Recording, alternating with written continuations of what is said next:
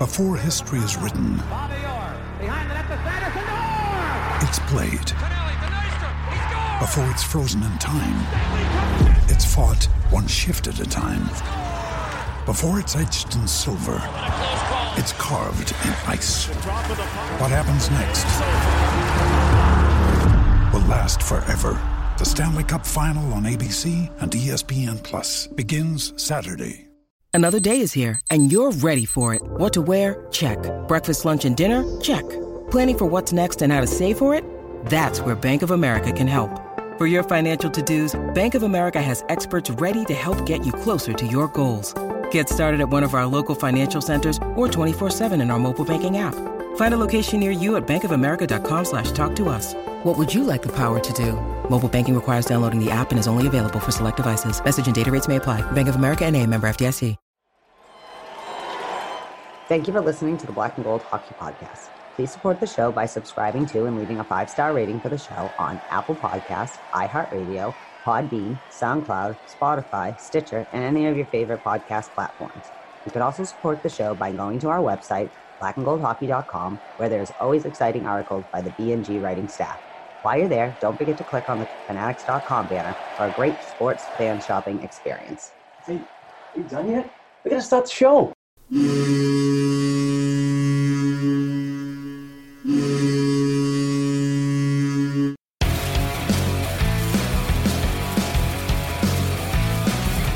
Bobby Orr, behind the net to Sanderson, Orr! Bobby Orr! Orr from the Boston Bruins!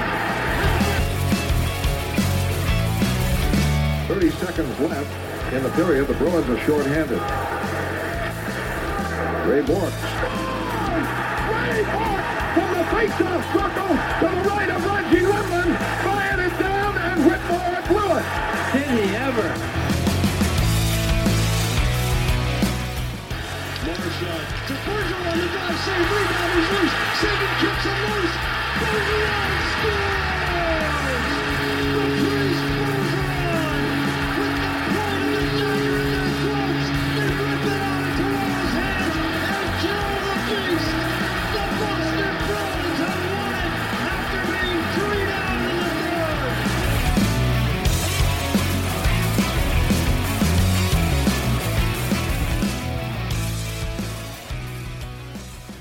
What's up, Bruins fans? That's right. We are back. We're back. What is it? 36 hours, I guess, Heather. Heather Ingerson, my co-host. Yeah, She's about back. that.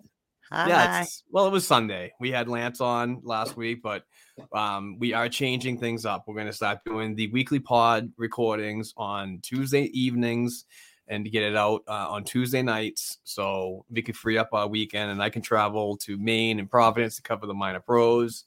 And you can do the hockey thing as a hockey mom. So it kind of works out for everybody, you know. Nobody's missing time anywhere. But we are back. We hope that you missed us. Just kidding. But Missed me, but I don't know if they missed me. yeah. Before we do talk about some Boston Bruins hockey and our show sponsor, I do want to shout out the Black and Gold Podcast Network family member, Thomas Nystrom. And he is the host of the Short Shift podcast, which is an absolutely amazing show, amazing program. But I came out today and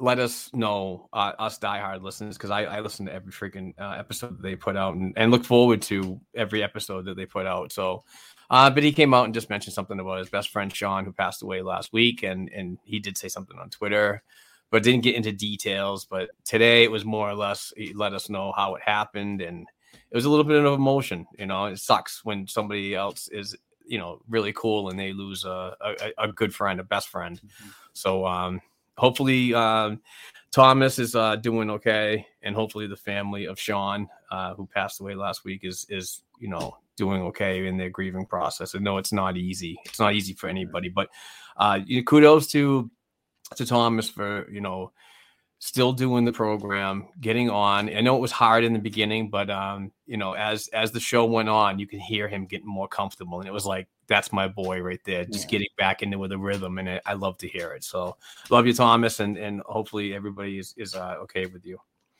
Yeah, definitely thinking about you. It's really hard when we lose people close to us, and especially, your family, your best friends and are your family, and just right on for keep going. But, that's probably one of the best ways you can honor your friends, to keep up fight. So thinking of you guys, and, it's never easy. You want to say, everyone goes, it'll be all right. And it will be eventually. But right now, just thinking of you, thoughts and prayers, as they say. It's redundant. Absolutely. Means nothing, but really, buddy, we're thinking of you and your family and his family and situation. As hockey family goes, it's how we recover, it really is. And let's start the program, shall we? Let's do it.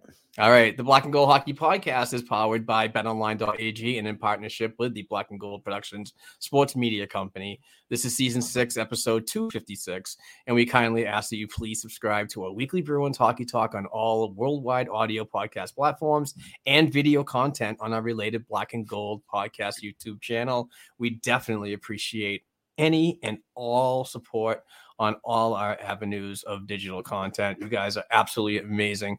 Speaking of absolutely amazing, the folks at betonline.ag, Heather, they're awesome. And they continue to work with us. They continue to sign the contracts, and I love them. So let's hear a little bit about betonline.ag, and then we'll be right back.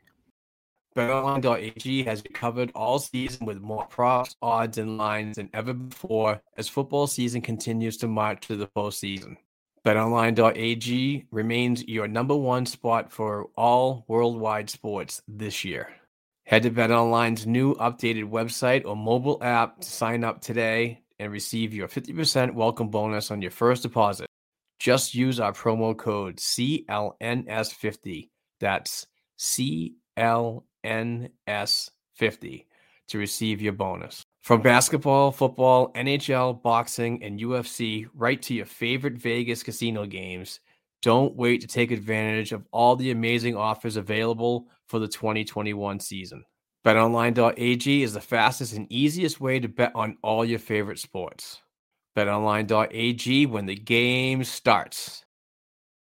All right, we want to thank BetOnline.ag once again just for being a solid show sponsor, and please check them out. If you're in the wagering, aspect of fun and you can do it responsibly, please go to betonline.ag and use that code, man. I'm serious. They have betting on everything worldwide. It's sports worldwide. It's amazing. But Heather, let's fucking talk some hockey, huh? Let's talk some Boston Bruins hockey. We're not going to repeat ourselves because we were back on the program on Sunday. We recorded episode 255 with Lance Scavetta of the Black and Gold and Teal Hockey Podcast. Thank you very much, Lance. Truly appreciate that. But let's get going here. We have some fresh topics to talk about. Let's go, Heather. Where are we going? The freshies. And I was afraid we might not have enough to talk about after just a short 2-day span. You're crazy agenda lady. That's what it is. I know. You're a crazy agenda lady. Because I can find things to talk about when it comes to hockey related things. So let's talk about how Coach Cassidy, although we keep hearing only has mild symptoms, is not traveling with the team to start this road trip, as they say. I don't know if maybe that's just because they're crossing the border and the logistics of what you have to do to cross the border, and maybe he'll be at least released from protocols or whatever, but kind of concerning. Now it's been like a week that Coach is still not able to join the team. Not anything against the coaches that have been coaching the team. They're doing the same, holding out down the fort. But what do you think? Do you think it's more logistics maybe of them crossing the border, or do you think he's still testing? Could be a mixture of everything without being in the room or with the medical staff. But you'd have to gravitate to the thought that it's a border issue and so on. Because I know that they're very tight on restrictions. If, what is Bruce going to do when he gets on the plane? What if he doesn't have the pandemic thing that's going around, right?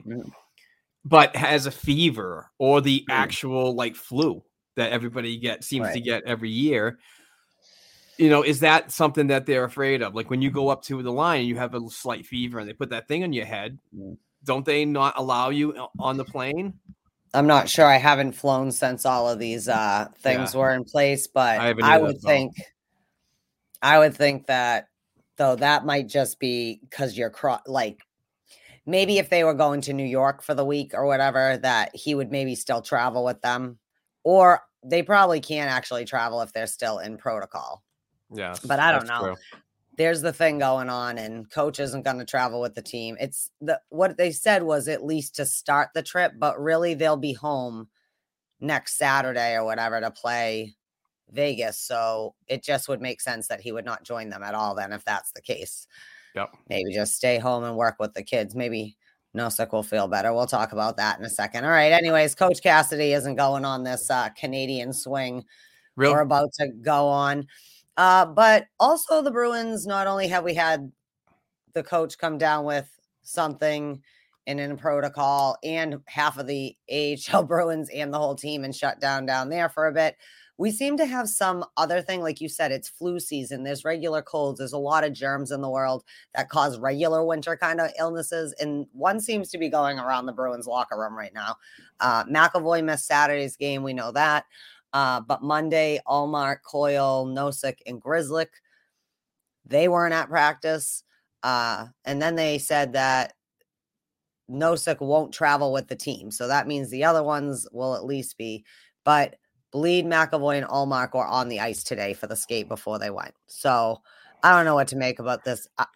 I'm actually a little more nervous about these kind of things, like a flu or a stomach bug or something like that, going through a locker room than I am about the other one. But I don't know. Your thoughts on? Well, it's because you don't know. It's because you don't know. It's like you don't know until you get tested. So you could have the flu and you could be thinking, oh shit, is this the start of the pandemic crap? So it's tough. It sucks getting the flu. I hate, I love winter. It's my favorite time of the year, but I don't like the freaking runny nose and the sickness and all that crap. So I do have a question that I'm going to cherry pick from the Short Shift podcast in today's episode. Do you feel that the Bruins team is responding a little differently with the change of voice? Not saying anything, like they weren't speculating that he's going to get fired or anything like that. But do you think that from what you've seen, do you see the response a little better with a different message? I said that Sunday. Did you? I'm totally sorry. Well, no, I don't know if I said it on the show or if it was before we started recording, but I kind of half-ass commented. I actually think they're playing a little better. Like when we lost, we didn't look as bad. Right. But at the same time, it's all the same message, right? It's not like they're not executing the overall message. But no, I do actually think the Bruins looked a little less. I don't know if we would have lost that tight of a game to Tampa Bay. I think it would have been a lot bigger gap given the trajectory. So basically, yes, I've had a few thoughts to myself, and I've even said to you a few times, maybe Cassidy needs the ninth floor for a game to see what you're doing. I know, right? And it's almost like that situation right now, but he's going through some unhealthy, freaking tough times, But, I had to tip my cap to that question on one of the hosts brought up on the Short Shift pod. And I was just like, that's interesting thought, What about you? Yeah. What? Do I think so? There's a lot of coaching changes going on. No. Jesus, yeah. Let's not get into that freaking hot. I'm just kidding. Wasn't that kind of weak? No, I don't believe so. I believe that Bruce has got just a little more time on that leash. And if messages get stale, management should be really on top of it and make changes appropriately. But we all know how that all works out. We wanted to see management more responsive when shit happens, but it is what it is. Maybe they'll do something this week. Yeah, who knows? This week just started. It's only Tuesday. Well, I'd like to apologize to those of us who can see us on YouTube. I look like a Tuesday right now. So I'm like, my throat is raspier than normal. This is new for us. I know. I'm like all thrown off. That's what I said before I came up here. I was like, I don't even know how to do it on a Saturday instead of a Sunday. Imagine. What? Speaking of YouTube, I do want to mention because it triggered YouTube. I had to say something. Okay. We're approaching 400 followers on Twitter, and I want to thank you, everybody who follows us and subscribes. Please give the videos a like. We truly appreciate that. That just hits an algorithm. So Yeah, we want to thank you for the YouTubers. We truly appreciate that, and the comments. The comments are somewhat fun. I don't even want to know. No, like Steve Dangle always said, dude, he's like, you know, put your content out there, but don't read the comments. I think I always forget that you can see us. Like, I just think we're on like just the audio. Like, it never occurs to me like, wow, people will see whatever I'm doing right now, moving around or whatever. But yeah, so sorry. All right, I digress. Let's focus. It's Tuesday afternoon. Thanks for moving. Okay, so Bergeron broke his nose, as we probably all suspected when he was bleeding the other day. He had to have it reset, a little procedure. He said it was more so he can breathe than, for aesthetics, like how good it looks. And he had the funniest quote. He says, I think my modeling career is already over at this point, which is funny. You're laughing, but I'm laughing because there is no girl in any sane woman out there or man that also thinks men are hot, going back to our conversation earlier about smoking hotties. Bergeron is fucking hot. Your nose has been fucked up 6 or 7 times, but no, you could be a model after you get done with your hockey. So don't give up on that dream, Bergeron. I just want to say that for all my lady friends. Well, now I want to say something. And gentlemen friends. I just want to clarify that the smoking hottie I was talking about was Jackie Redmond on the NHL Network, and Heather doesn't know who Jackie Redmond is, which I found no, because you threw funny. Me off, and I'm like, what? I did know who she was once my brain tapped into it. You like randomly started talking about smoking hot, and I was like, what? What are we talking about? We probably just ruined Jackie Redmond's appearance on this program. You know that, right? Well, I would warn her against you because you're a weirdo. No, I'm just kidding. How about if I interview you independently? And also just to clarify, that conversation was, oh, well, I never noticed she was that smoking hot because I don't like women. So that was the conversation. Well, now it's weird that you put it out of perspective. Like I know. It's not true. All true. Now you guys learned everything. Now you learned everything. Okay. So Bergeron, poor nose. It's fine. All right. Zboril, though, is indeed on the IR and is getting reevaluated in 2 weeks. Let's talk about this. I can't. My defense, I can't, Mark. Yeah. God, I'm still. Another thing from the Short Shift Pod that I learned today is like you got to think about injuries two-sided. Like how severe is it? And the message of reevaluation. Like me being reevaluated. Kind of, I gravitated to this probably won't be that serious because they're giving a little more time before coming to the final verdict of what happened.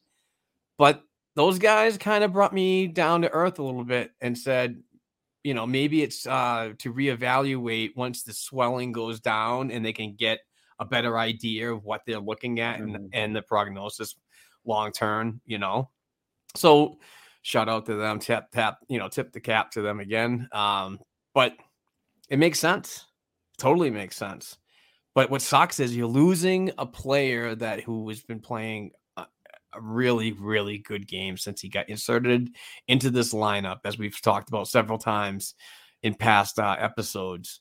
And that's a tough loss for this defense, who seems to keep on getting not worse, but going through real bad trials and tribulations of an identity, if that's fair to say. You got Mike Riley giving the turnover machine. You know, you got sickness, you got injuries. It's interesting, and there's a reason probably why that we're sitting in the whatever position in the Atlantic Division. But I don't know. No, the defense is getting worse. And the reason it's getting worse is because even starting 2 summers ago, when you should have been fixing your defense as you went along, you chose not to. Okay, I understand. We talked about it. We had a short season. Shout out to Lazan and Zboril for holding down the fort the best they could for outing.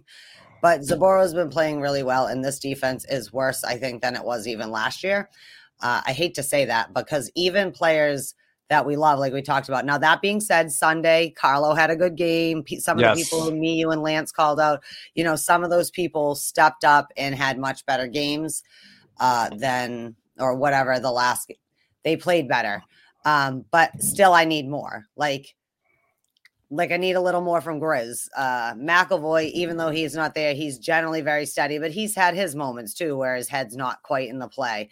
Mike Riley, we don't know if we love or hate you because sometimes like we're like, oh, there's Mike Riley. And then other times we're like, which is most of the time lately. And I need to go back to the other side.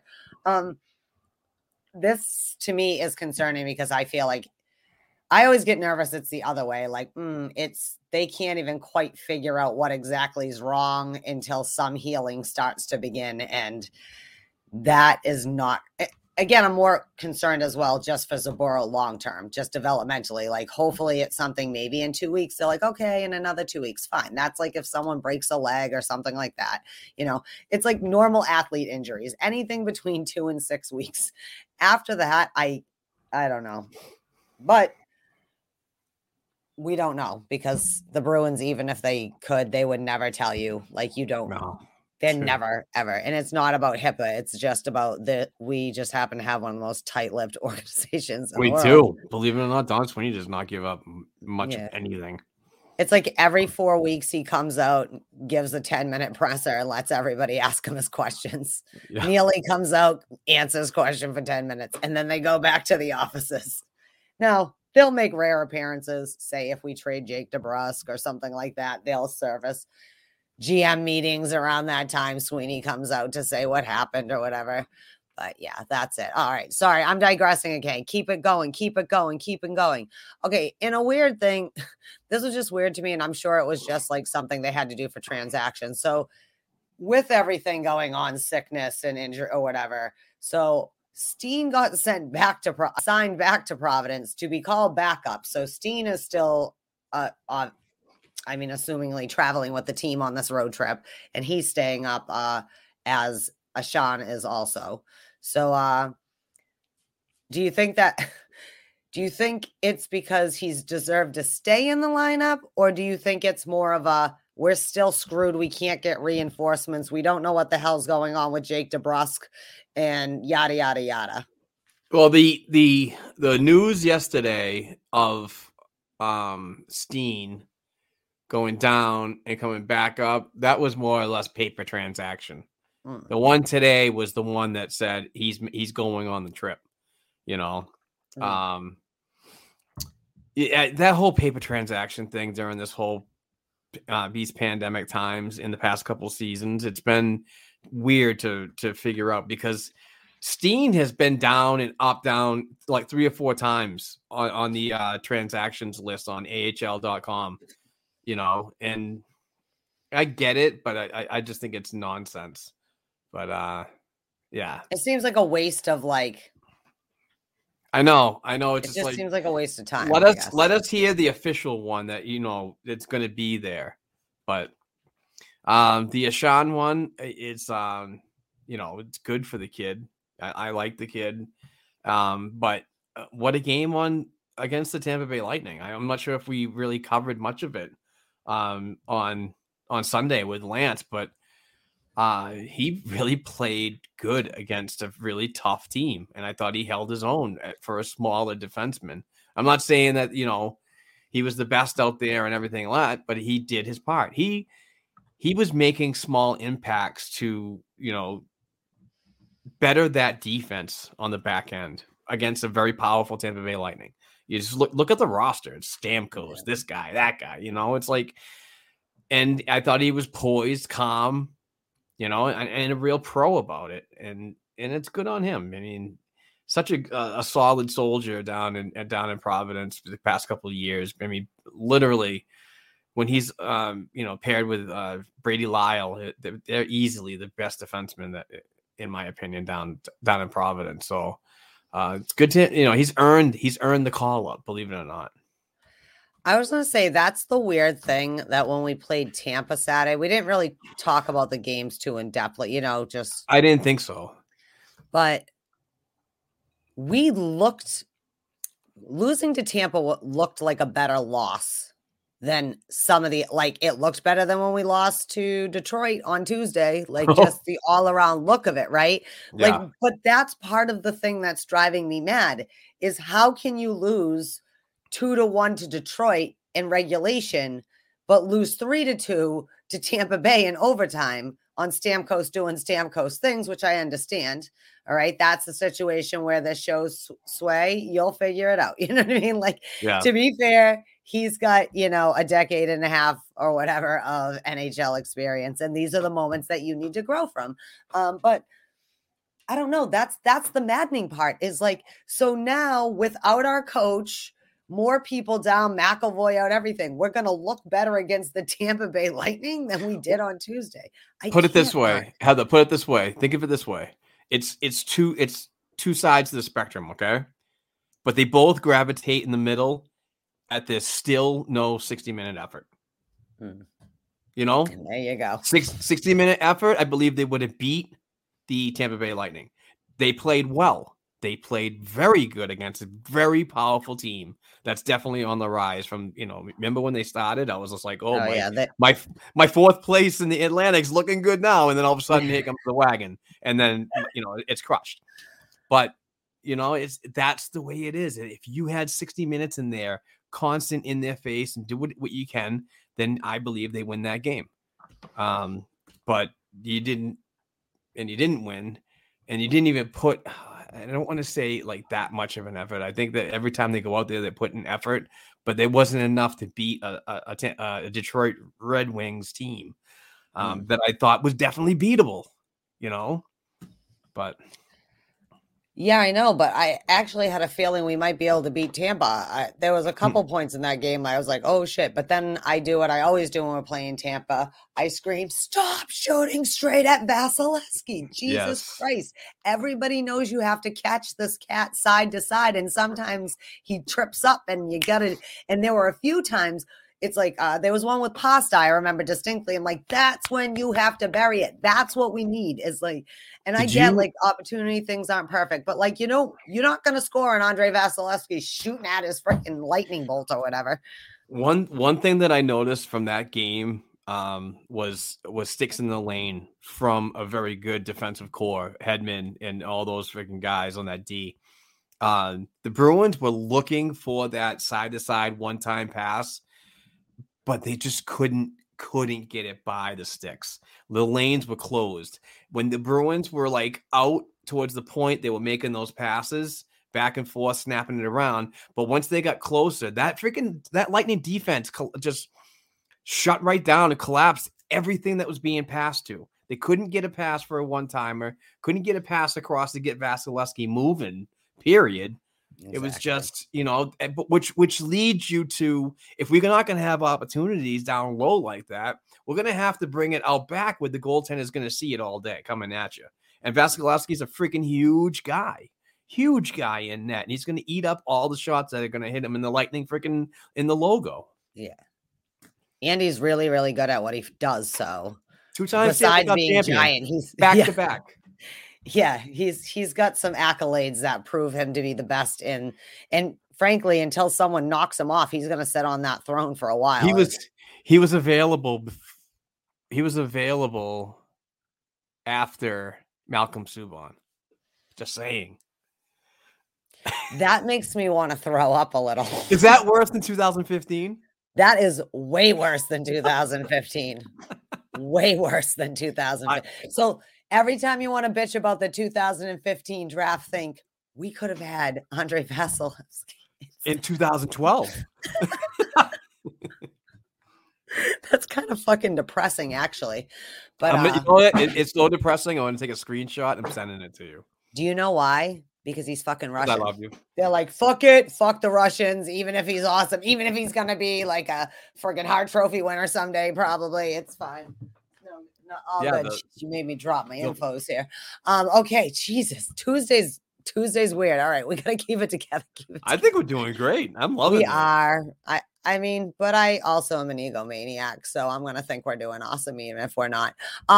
So our old friend John Moore has resurfaced. Like I said, Sean is sticking around, but he had to have like the roster paper transaction too. But John Moore, I don't know if there's a sign of just how hot of a mess it is up there on defense at times, but John Moore's coming in for reinforcements as well. He played 9 games so far down with Providence, and he's got 1 goal and 4 assists for 5 points, which actually is not that bad of stats for 9 games.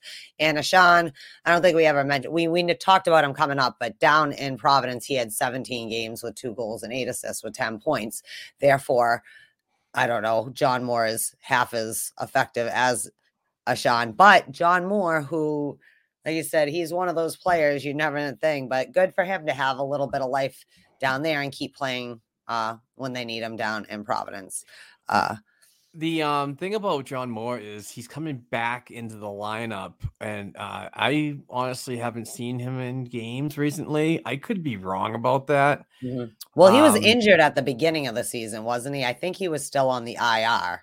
But even when he lately down in Providence, he hasn't been playing because he was injured. So I think he was coming back from an injury and was healthy enough to be that kind of guy to join the Boston Bruins, because they're a little bit depleted with the Jakob Sporl injury.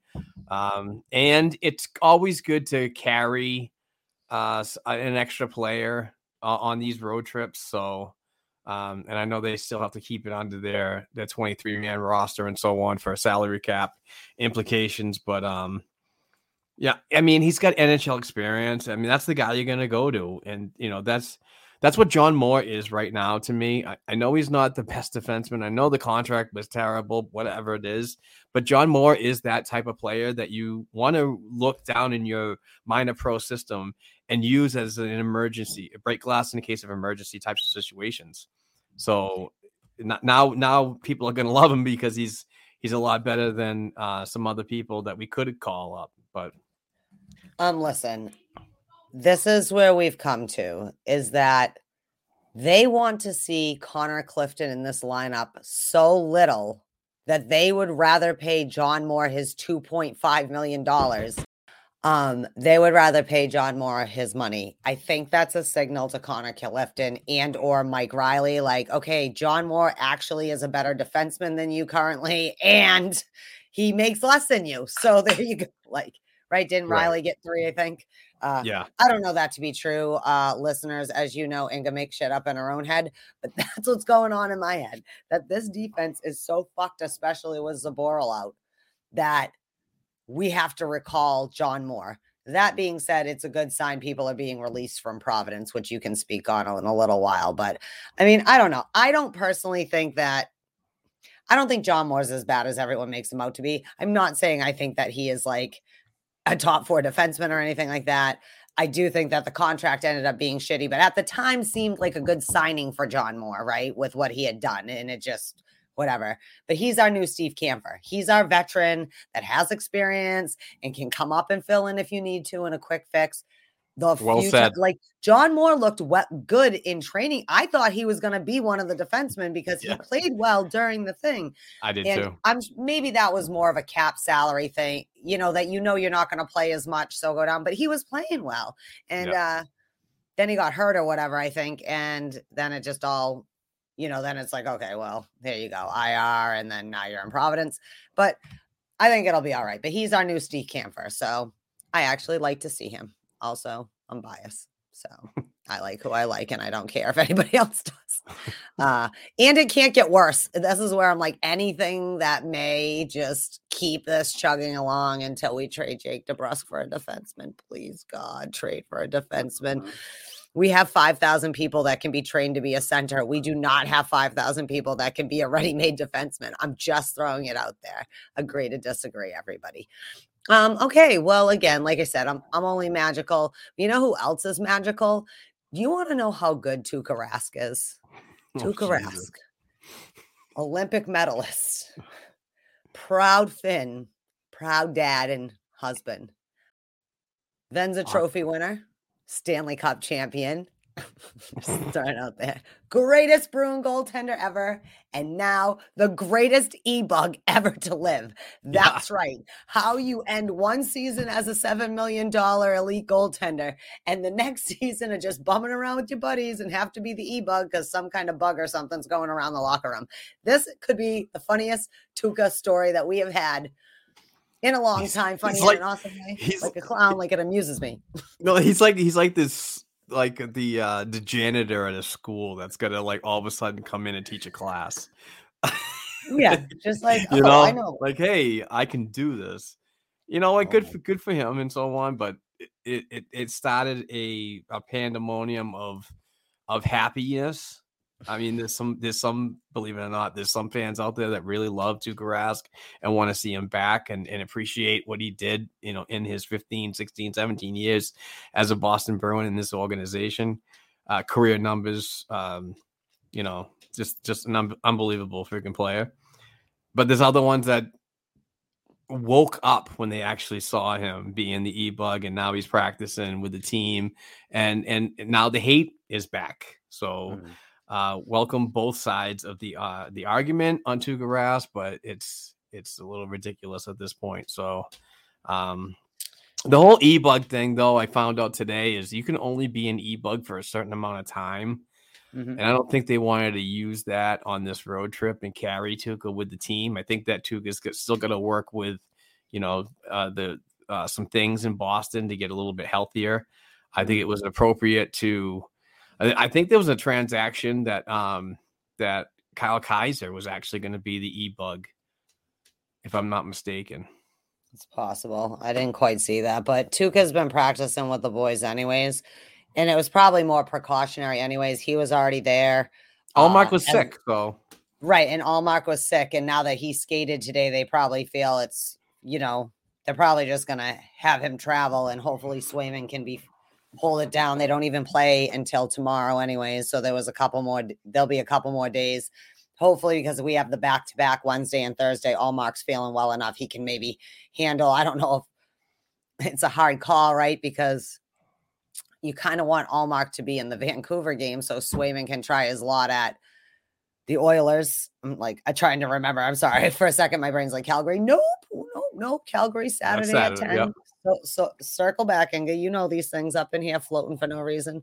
But it's good that Allmark feels healthier. However you feel about Allmark, you want to be with the tandem you have. You don't want to be trying out your potential tandems. But people were like going nutty, and like to the point people are like have to retweet like Tuukka Rask didn't sign with the Bruins. He's just being the emergency backup. Like la la la. Like good grief. You don't think if Tuukka signed, there wouldn't have been a big press conference? Sweeney's all happy with himself because he's got his goaltender back. Like this definitely shuts down the narrative so many people had and argue with me online. It's so much fun. I love the internet. But, you know, they were saying that they're like, oh, he's out there with the team. And I was like, no, he's not at team practice. He's allowed to be before and after. And he goes, well, there's Bruins players out there. He's like, well, Bruins players can join him before and after. Technically, he cannot be on the ice practicing as an uncontracted player until the e-bug situation came in. Because he's not under contract, he can be there. There's an agreement to have an e-bug and so on. But if you're not signed, you just can't show up and be, hey, guys, I'm here to practice. You know, I'm going to do that. I'm going to go be like, I heard you guys need some defense. I can't skate or anything, but neither can you guys. So does it fucking matter? It's just so funny that they call me a liar and they're like, well, Mark, you clearly don't know understand what it means because there's Bruins players out on the ice practicing with him. And I said, yeah, there are. But not during the allotted time that they have scheduled for their team practice. Yeah, because the Warrior Ice Arena isn't the Bruins. That's their practice facility. The Warrior Ice Arena also sells ice to everyone else. The exactly. Boston Pride, Tuukka Rask, Tuukka Rask, Marchand, Bergeron, Torrey Krug, and some of their buddies, Eichel and them in the summertime when they're all in town. And when you see them, they can all be on the ice together. They're grown-ups, just like we can rent a sheet of ice. They can rent a sheet of ice too. Sure, they got a better in because they're all NHL superstars. And they probably get priority on that ice time too, as well. Yeah. You know, because it is in the morning. Warrior probably doesn't have a ton of people going in there on a Monday, Tuesday, Wednesday morning at like 8 o'clock. And then maybe at 12:30 in the afternoon because people are working and they're doing the jobs. Nobody's renting ice, you know, so it's a better opportunity for him to take care of that. You know, you wouldn't see him doing that at freaking 7 o'clock at night. Not a chance. Do you know what I'm sick of arguing about? Uh-oh. If one more person tells me, or I see one more person say that we should trade Jake DeBrusk with someone like Tuukka Rask or anyone, because we've all since the offseason, everyone always says this. And look, Inga is not an expert on any of this. As you know, I clearly am faking it till I make it. But I do know you can't trade someone who isn't your player. So when someone said something about that I saw earlier, I thought, oh, we're going to sign Tuukka and trade him with Jake DeBrusk. That's awesome. I really can get Tarasenko and trade. I definitely can get them at the same time. What did I see earlier? Something. There was like, I don't know, LeBron or wasn't him, someone, I don't know, something. And it was like, I'm hearing DeBrusk to Arizona and something with Taylor all coming back. I mean, Phil Kessel or something. I'm like, oh my God. Then there's the other kid, not JT Miller. We'll talk about him later. Then there was another one. It's just you see all the rumors right now, but like, really? Stop doing LeBron this to me. Like said that? I don't know if it was LeBron. Maybe it was or not. I can't try to find There's it. a lot of fake accounts out there too. You got to check. That's what I mean. Is like, I'm not saying it was him. Like it could have been, because I saw it. Someone had retweeted something. Do you know what I mean? Okay. So it could have been that. So I'm not saying that he did say that, but I just meant generally there are all these rumors or like whatever are out there. But it's like Tuukka Rask is not being traded by the Boston Bruins, mainly because he can go sign with who, like right now, if Tuukka Rask wanted to sign with any team in the NHL he wanted that had the cap space for him, they could. They're looking at like, this is how Tuukka's going to get signed. Well, how much you got left? I don't know, like 2.5. All right. Like that's how that signing will go down. I know. Right? And if we win the cup, right? And I know we touched on it on Sunday's episode 255 when we had Lance Scavetter on from the Black and Gold and Teal hockey podcast, and talking about Jeremy Swayman and the waiver exemption of him if needed to go to Providence, and that's still gaining traction on a lot of hate from people and fans that could really be an option. And they talked about it on Spit and Chicklets today, and they were all like, you know what, it's fine, he's on an entry-level deal. That's what that means. He can go down, he can come up, this and that. Ryan Whitney just, and obviously freaking Paul Bissonnette laid it out for a lot of fans, and I highly recommend you listen to that particular episode. There was a 4-hour episode, by the way, and it featured Patrick Elias. Elias. He was. It was what a great episode. Him. But they talked about the Bruins and the situation and so on. It's like, yeah, you're gonna get frustrated when he goes down. I get it, but you're gonna be happier when he gets all this experience for the future. Everybody sees everything in a small window. They're like, Jeremy Swayman's awesome right now, this and that. I'm seeing what he could actually do when he turns 28, 29. That's how far ahead I want to be, because that's when goalies really buy in and mature and like get it, and that's when they become real NHLers. The kid's got the tools right now, no doubt, but there's things that need to be worked on. Small, tiny things. It's okay. Just a fan freak out of somebody that this guy's ready. There's no reason. DJ Bean, holy shit. DJ Bean wrote an article about we should not sign Tuukka Rask. I didn't read it. I saw it. Yeah, just for the fact is that he's that Swayman's going to be placed down there. He thought it was a terrible idea, and it's like, I'm really bipartial on this, and that's probably a terrible word to say that, but I will say that I do like Jeremy Swayman, and I do like Ullmark, and I think it'd be a great tandem. But if they were outstanding and we were like in the lead for the Jennings Trophy, because that's a trophy that both of them win, I know you know that, Heather, but some people might not, then you look at that right around the trade deadline and you're just like, well, when Tuukka would be healthy in the projection, coming back when they said that he would be like, what was it, mid-February or something like that? Yeah. First projection, not the one that he came out and said, I'll be ready at the end of December. Yeah, I don't know what you're talking about. New Year's Day. I know. It's like, I'm going to go warm up by being the e-bug for get it from the source. The classic. But at that time period, Heather, if you freaking look at it and they're like, we're Jennings Trophy winners right now, we got it hands down. Do we bring this guy back? That's a legitimate question. But right now, I'm not seeing it in the goaltending. I believe in the goaltending, not seeing it right now. And this might be as well as the general managers and the coaching staff in Boston saying the goaltending is not complete right now. So this is just another option. This is a good thing that could happen. Not saying they're going to roll with 3 goaltenders. That's ridiculous and doesn't work against the salary cap. But the waiver exempt is an important thing in a player's contract. You know, it is what it is. It's just, I don't know. And the narrative of let's just waive Linus Ullmark. That was a famous one. It's like, and they're like, I was like, you can't do that. And they're like, yeah, you can. And I was like, no, you can't. He's got a no movement clause. That also means that he can't be moved to the AHL per the waiver wire. And he goes, of course you can. And I was like, okay, tell me how. And he's like, you go ask him to waive it. He's like, going to be like, hey, how's it going? Okay. Fuck you, buddy. We had this conversation before. I came here to Boston, signed a 4-year, $5 million deal per season just to hang around for 3 months and say, yeah, I'm going to waive my no trade to go down to Providence. That just makes a ton of sense to me. First of all, he's not waiving his no trade to get traded, let alone go to Providence.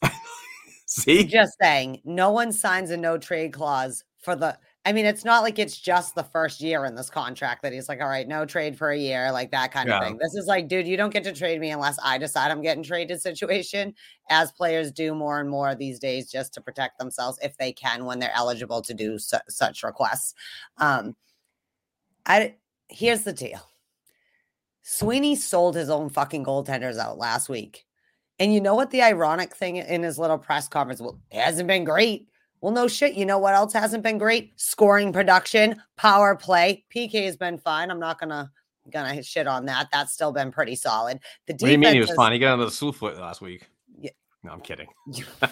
That was bad. Guys, I apologize. You're not letting me focus on the program and staying on the straight and narrow. Sweeney wants Tuukka back the way that Mark wants to oogle every hot chick he sees. Okay. He is hot for Tuukka, as Van Halen was hot for Teacher. Do I need another reference for you to get what I'm trying to say? Tuukka I get it. Coming back, whether we want to or not. And here's a tip. Tuukka coming back plus $4 million 5-year no trade clause contracts equals Swayman is AHL bound. But the good news is Swayman will bounce back just like Tuukka did. Swayman's probably not too concerned about it because Swayman probably didn't think he was playing up in the NHL anyways. Do you know what I mean? Because had Tuukka not been hurt and had to not be here, Tuukka would have got re-signed the year anyways, as evident of how much they love him. I love Tuukka. I'm not saying I don't want Tuukka back, but I don't need extra baggage. Like, I also need another defenseman.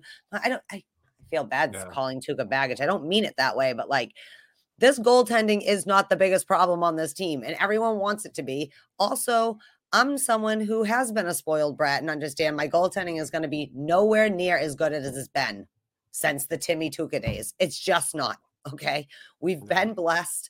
Hopefully, like you said, when Swayman's 27 years old, he's in his sweet spot sliding up in here as the new Tuukka Rask, quote unquote. He'll obviously be this way, but Ullmark is not as bad as everyone's making him out to be. Okay, we're okay for now. And I also don't want Tuukka to come back just because he's Tuukka and we're desperate for goaltending, which we're not, even though that's a narrative kind of being created in people's mind spaces, just to have Tuukka when I'd rather Tuukka sit his ass there until we have more cap relief or whatever coming up and we can ditch some off, then worry about it.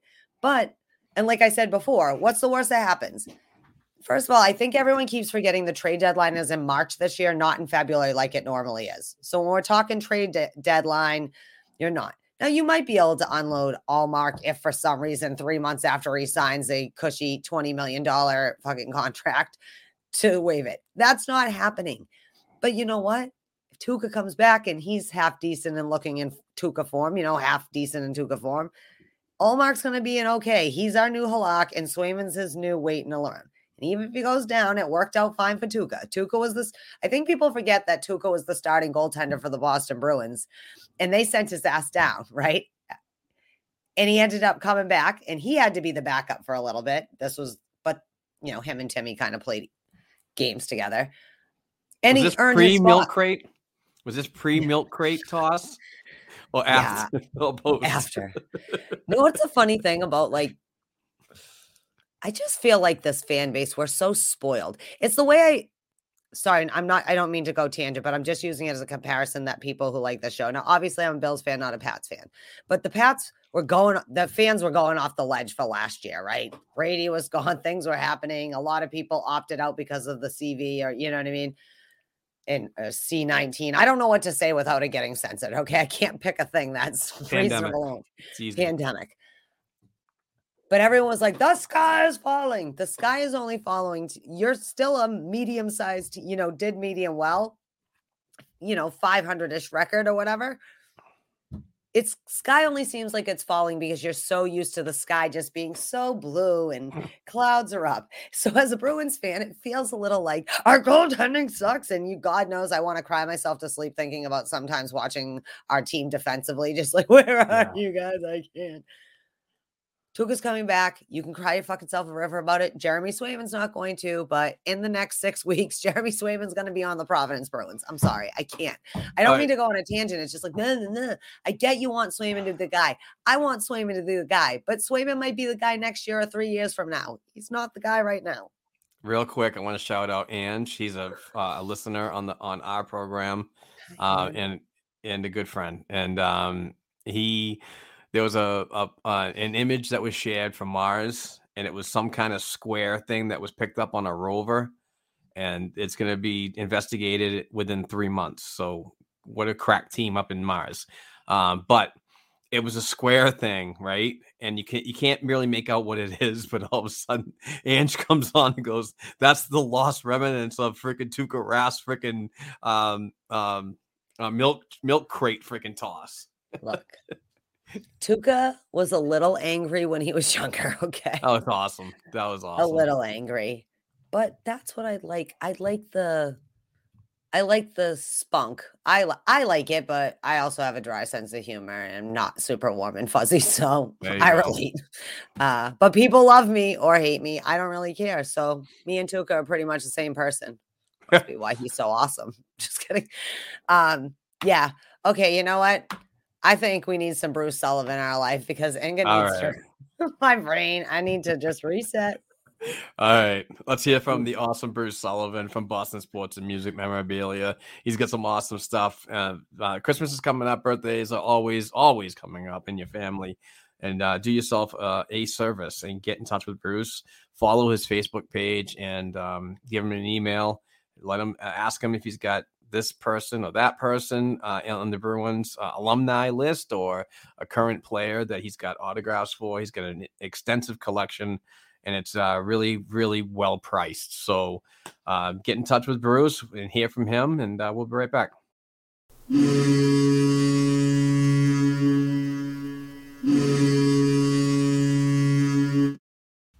Hello, Bruins fans. This is Bruce from Boston Sports and Music Memorabilia with our Black and Gold Memorabilia Moment of the Week. We are pleased to announce our Black Friday sales event. Choose any autographed, JSA authenticated, and inscribed Bruins jersey for just $69, or buy 3 or more and pay just $59 each with free shipping. Choose from Busick, black, white, gold, or all-star jersey. Cheevers, black or white style jersey. Middleton, black or white style jersey. Don Marcotte, black or white style jersey. Or Terry O'Reilly, black or white style jersey. $69 each, or 3 or more and get them for $59 apiece. We are pleased to announce upcoming signings with 2011 champ Sean Thornton and Peabody native NHL All-Star Bobby Carpenter on December 4th. We will have jerseys, pucks, minis, and photos for both players. For more information on our dozens of Bruins hand-signed pieces and your chance to win free memorabilia each week, check us out at our Facebook page, Boston Sports and Music Memorabilia, or email us directly at bostonsportsandmusic@gmail.com. And be sure to tune in each week right here to the Black and Gold Hockey Podcast. Let's go!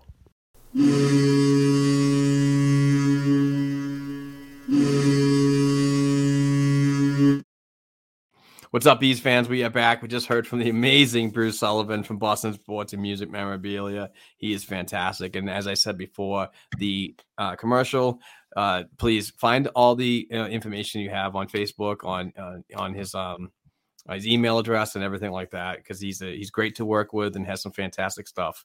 And you need to spice up that fan cave. I can see it right now. It's terrible. Buy some stuff from Bruce Sullivan. Get the black and gold throughout that room and impress your friends, impress your wife, impress your girlfriend, significant other, whatever. Do what you have to do to make the ultimate fandom come out in you. So we are back.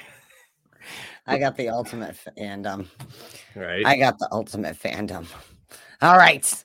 Well, let's talk about our friend, our Rat King, the boy who is naughty, even if he's not really naughty.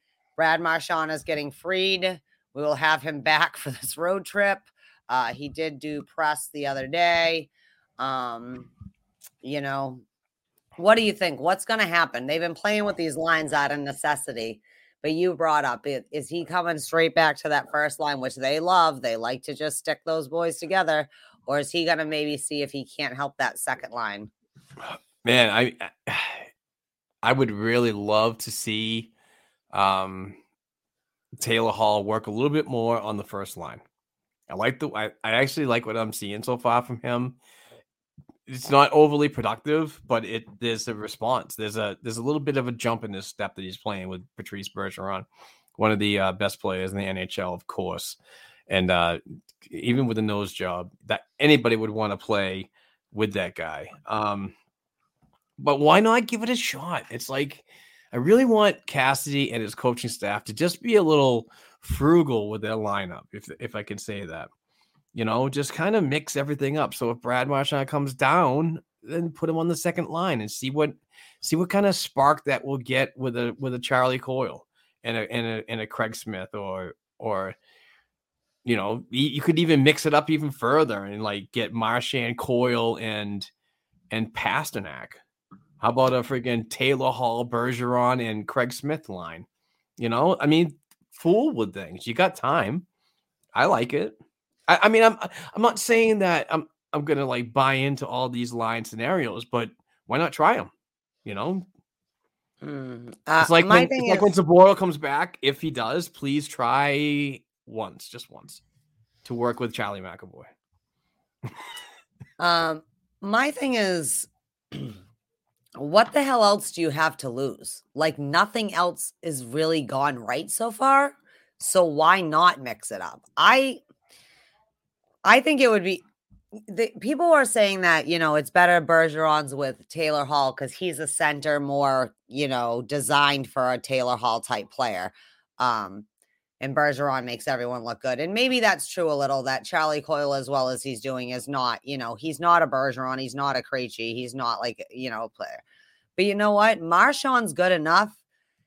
Him and Bergeron, we know, are awesome and Pasternak together. But Marchand is strong enough on his own that he, more than Taylor Hall, can carry himself without his center being as strong. Do you know what I mean? Maybe it's from kind of grinding his way up from like being a bottom six player to being an elite player or whatever it is. I feel like that might be good because one, Taylor Hall has looked more Taylor Hall-y over the last few days, just his overall play. And I just would like to see what Marchand does. We always talk about flipping Pasternak, but now the problem isn't the right side. The problem's the left side, right? Like now we need a left wing or whatever. So yeah, I wouldn't be opposed to trying it because, like I said, what the hell else has really worked all year? And you can always go back to the production line because you know that they're going to be mint. They can be reunited on the power play, whatever, Yeah.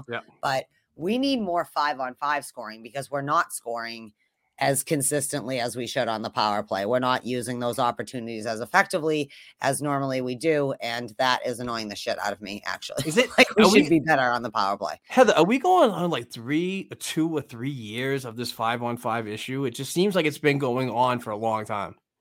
As sure as they won't play 60 full minutes, we are going to be having an issue 5-on-5, but they were looking better 5-on-5 at the beginning of the year, but now we're back to a lot of our old habits. And I just think it'll go down from here if we don't nip it in the bud, as they say. But Yeah, I don't know. I'm not opposed to Marchand doing that. I mean, what are you going to do? And then we have players who are sick, you're not going to put Brad Marchand down on the fourth line, right? But No. you need to get Taylor Hall motivated. Like, Marshy's a firecracker. He's coming out swinging no matter where you put him. You could put him back on the third line. He would still do Marchand things on the third line and make them look real good. So maybe for Charlie Coyle and Taylor Hall, that would be good. And then you figure out who should be on right wing. I mean, Smith looked all right on the third line. That was working pretty well the other day, He doesn't necessarily have to be just because we imagine it one way. If it's not working, it's not working. And you're not going to get chemistry going if you don't shake it up every now and then. But like we said, it has to be meaningful shaking up, not just this like ridiculousness of like benching people on the ninth floor for no reason, whatever. Not that panic shit. I hate that. And that's what I think we're at a point where we're 20 something games in that they're starting to really feel that crunch and everyone's trying to save their job, Oh, I lost the word. I lost the word that I was going to use. You just used it, but that's kind of what I was talking about. And I know you don't understand. When I was talking about Taylor Hall a little bit, was we're seeing good things, good breakaway speed from him. Always that creativity for a former number one pick and so on, but it's that finish. Things are stepping up with him being next to Bergeron too, but we need that finish. And if we don't see that point production finish coming from him, then I believe that's when you adjust your lines back again. Let's get to the things we're a little more comfortable with. I like this idea of him being up on the top line because it can be a little more creative. You get to see a different pattern that's coming at you, different ice, different IQ with different line mates and so on. But if he's not producing, then what's the point of continuing with it?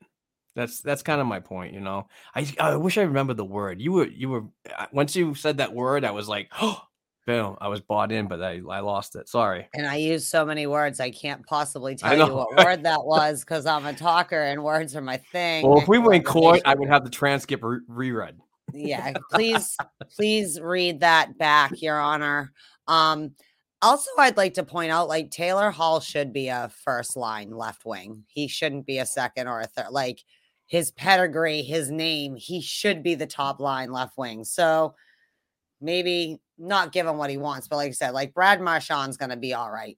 So why not give it a shot? I mean, there's going to be a tough couple days. Maybe not Vancouver so much because they've kind of they're having some things happen there we'll talk about. But anyways, I'm just more happy to have Brad Marchand because he is the only thing that is consistent day in and day out on that ice. Marchand is back. He is. Yay for us. All right. I just wanted to mention that the Bruins last week hosted their 11th annual coaching symposium, in partnership with USA and Mass Hockey. And there were some speakers there, including Chris Kelly and, the head performance coaches and stuff like that were there. Andy Brickley hosted. There was a presentation on the American development model, which has been in place, 14 years now, 13 years, something like that, give or take. I don't know. My oldest was very young when it happened. But that right on them for staying connected to the community, but also they're always talking about growing the sport, and the way you grow the sport is from the bottom to the top and the top to the bottom. So this is a intriguing way I think for them to be involved in the community, but in specifically the hockey aspect, I guess. I don't know. My words are failing me as many of them as I have. I like it for the aspect that there's a lot of coaches that are invited to this thing. Some mass USA Hockey participants, from the coaching level, parental level, and so on. Those people are all invited to be a part of this, and you get an idea of what's expected in the future, and that model that's set in for USA Hockey that has been for the last 14 years. But there's a common goal here is to be a better person, whether you're in the stands or behind the bench, when it comes to developing the younger players throughout the years. And that message is huge when you have opportunities like this to hear it from a professional coach, and especially from your hometown or New England home, Boston Bruins and Bruce Cassidy. So, it's one of those events that it's a must go to if you're really into all of that and want to learn more about how to translate a message and just to be a good person. Yeah, because after all, you do have children in your care. Yep. All right. Well, let's talk about, we have some upcoming games this week. Yes. Sure. All right, so tomorrow, December 8th, we are playing the Vancouver Canucks at Rogers Arena at 9 p.m. It's West Coast swing, baby. We're going to all be up late this week. Anyways, we're playing them. The Canucks are currently last in their division, 15th in the West and 27th in the league. But as we know, we didn't exactly wow ourselves when we played them last week. We did, however, beat them in the matchups that we had this year. They've played 26 games, 9 wins, 15 losses, 2 OTs, and 20 points. They are a dumpster fire. They're negative 10, a negative 16 goal differential. They only have like a 3.8 like win percentage or whatever, points percentage. Sorry, I don't know why I said win percentage. And yeah, there we go. Vancouver Canucks. There are still some people, out there, though, that you have to keep your eye on because not all of it's a dumpster fire, right? There's some guns out there. Yes, absolutely. And before I do that, and I talk about some of those players, I do want to mention that tomorrow is the anniversary of the lovely Courtney and I. So, happy anniversary. Yes, I think we're 26 years. Unbelievable. That's Love a long that girl. time. Yeah, God, she's a strong woman to put up with you all this time. Shut like your I'm your friend. I can just shut your live face with you. All right. But anyway, like grumpy ass, I hate you. But anyway, it's the Boston Bruins and Vancouver Canucks game tomorrow night. Players to watch. There's a Connor Garland. He's got 3 goals in last 5 games. Yeah, I can't read this. This is stupid. Cameron Hughes has 5 assists, and JT Miller has 6 points. And we'll talk about JT Miller later. So there's always there's some players to be watched. David Pastrnak has 2 goals. Patrice Bergeron has 2 assists, and Patrice Bergeron has 3 points in his last 5 games. So, yeah, I want to say that we desperately need this win. This is a game that's going to be interesting because we don't know the response of what this Vancouver club's going to bring with the new head coach, Barbecue Bruce Boudreau. And I know that Bruce got into his first game as a head coach, and I believe they won, correct? I think so. Yeah, so they could be riding something high right now. A wind of change in Vancouver. So they're going to bring their game, and hopefully the Bruins bring their travel because it is a long way over there and so on. So hopefully everybody gets rested on the jet lag and healthy, by the way, because of the sickness we talked about earlier. But yeah, I expect the Bruins win and so on. So we'll see what happens. Hopefully, because the one game that we should be banking on at least getting the 2 points is this Vancouver game. There's no reason. But that being said, they were kind of sloppy when we played Vancouver last weekend. Or last week, Thursday. I don't remember. But we played them in the last week or so.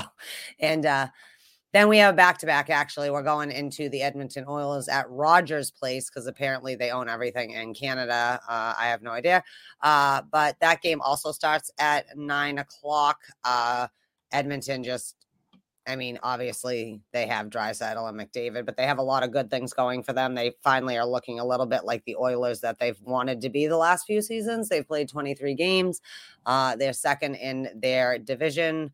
They have 16 wins, 7 losses, 32 points. They got a plus 16 goal differential, obviously, given who is on their team, but they play pretty well at home. They're 7-5-0 at home, and they are on a 2-game losing streak, which is good, but they're 6-4-0 in their last 10. So they're the Edmonton Oilers, and everybody knows you got to be careful of 2 certain people. Like 2 people literally can carry a team. That's what I've learned from McDavid and Draisaitl. As I'm looking at this app right now from the NHL.com on my phone, just a quick stat is in the last 5 games, Taylor Hall. Oh my God.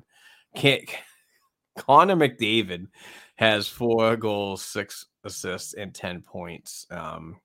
So he's going to be definitely one to watch, along with his line mate most of the time is Leon Draisaitl, the German tank.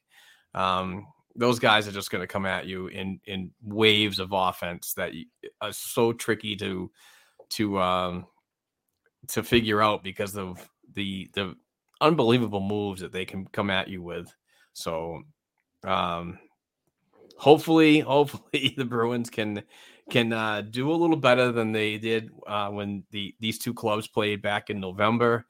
That was a game that I thought the first period was amazing. I was like, damn, I'm like, we could actually beat these Edmonton Oilers. And the second period came, and it was another service of absolute shit in the middle frame. It was like, but that's the theme this year, Heather. The theme is the second period. It's like, yeah, okay, all right. I get you. But the theme lately, it's like, damn, that second period. We look good in the first, but we can never carry any momentum in the second, which leaves us exposed in a lot of holes. And then you go into the third period, and it's desperation time. And even though the effort's there to get back into the game, there's not enough finish to actually capitalize and get closer on the score sheet. So ultimately, those second periods are the ones that are killing us the most. 60-minute effort. I've said it before, 60, 60, 60. Also, they actually score on the power play. They're tops for power play. Yeah, so they know how to bury the puck. So hopefully we stay out of the box on that. Yeah, I mean, Edmonton's 9th in the whole entire league. So we're playing 2 top 10 teams this week in the league, not just in their thing. Their power play percentage is 34.3%, which is the first in the league. Yeah. Their penalty kill is not too shabby either. It's 6th in the league at 85.1. The Bruins power play is 6th in the league at 24.5, and their penalty kill is 7th. Those both can be vastly better. Yeah, definitely. And we've always been known as a good penalty killing team. Top 3 echelon, you know? Yeah, but that comes back to what we keep talking about. Defensive structure. They better fucking have some defense coming. I mean, Vancouver, you got to, not play down or whatever. Also, they've had a lot of changes. Maybe they'll be rejuvenated. But you definitely cannot with Calgary and Edmonton. They will kick your ass every time this year. As the Flames did last time we met them. They blanked us 4-0, and we're going to see them on Saturday the 11th, 10 o'clock start. Thank you, Alberta. I don't understand. Edmonton and Calgary are in the same damn province. So why is Calgary at 10 and they're at 9? It's just. I have a theory, Heather. I have a theory. What's that? It's because they want the TV time. They want our numbers when it comes to watches and so on. So they keep that number on the weekdays down to, a minimum so we can actually participate in watching a little bit of the game. But on Saturday, I mean, nobody's working. Well, hardly. It's hockey night in Canada, baby. Right. They're going to regular time and so on. So they'll probably get like 3 games in a row. And the 10:30 or 10 o'clock game in Calgary would be the last one. So it kind of works out logistically with the networks and so on and how many views and blah, blah, blah. So. Yeah. So Calgary currently, they are 1st in the Pacific, 6th in the league, and 3rd in the conference or something like that. Wagon. Yeah, they are playing out of their minds. They're playing really consistent hockey, which I know that they've had trouble with. Calgary's a weird team because they're like the San Jose Sharks, things like that. They've had some teams that they probably should have gone farther than they have, but they haven't been able to. And the city of Calgary wants some playoff, championship hockey. They can crave it. Everyone keeps talking about Edmonton. Yeah, but you know what? Calgary doesn't have 6 cups already or whatever just sitting on their shelf. Right. They're the one. And I would argue they should have had a second, but I'm on that side of the Tampa-Calgary game. We don't have to get into it. That's fine. That's my personal opinion. They should have 2. But, yeah, so what was I saying? Oh, okay. Anyways, Calgary they played 25 games. They're 15-5-5, 35 points, plus 30 goal differential. So they are putting up a lot of points at home. They're 4-2-3. They played most of their games away, including handing us our asses at the Garden. They're 7-2-1 in the last 10. Obviously, they'll probably play again before we see them on Saturday. But yeah, just generally, Calgary's a fucking wagon. Calgary and Edmonton is scary. Scarier than Tampa Bay is to me this year. Yeah, players to watch for Calgary is Elias Lindholm. He's got 3 goals in his last 5 games. Johnny Gaudreau has 5 points in his last 5 games. And the goaltending has been outstanding. By far the best tandem in the league, in my opinion. And I'm not even putting stats behind that. That's pretty much just a guess from what I've seen. But when you do look at the numbers, what's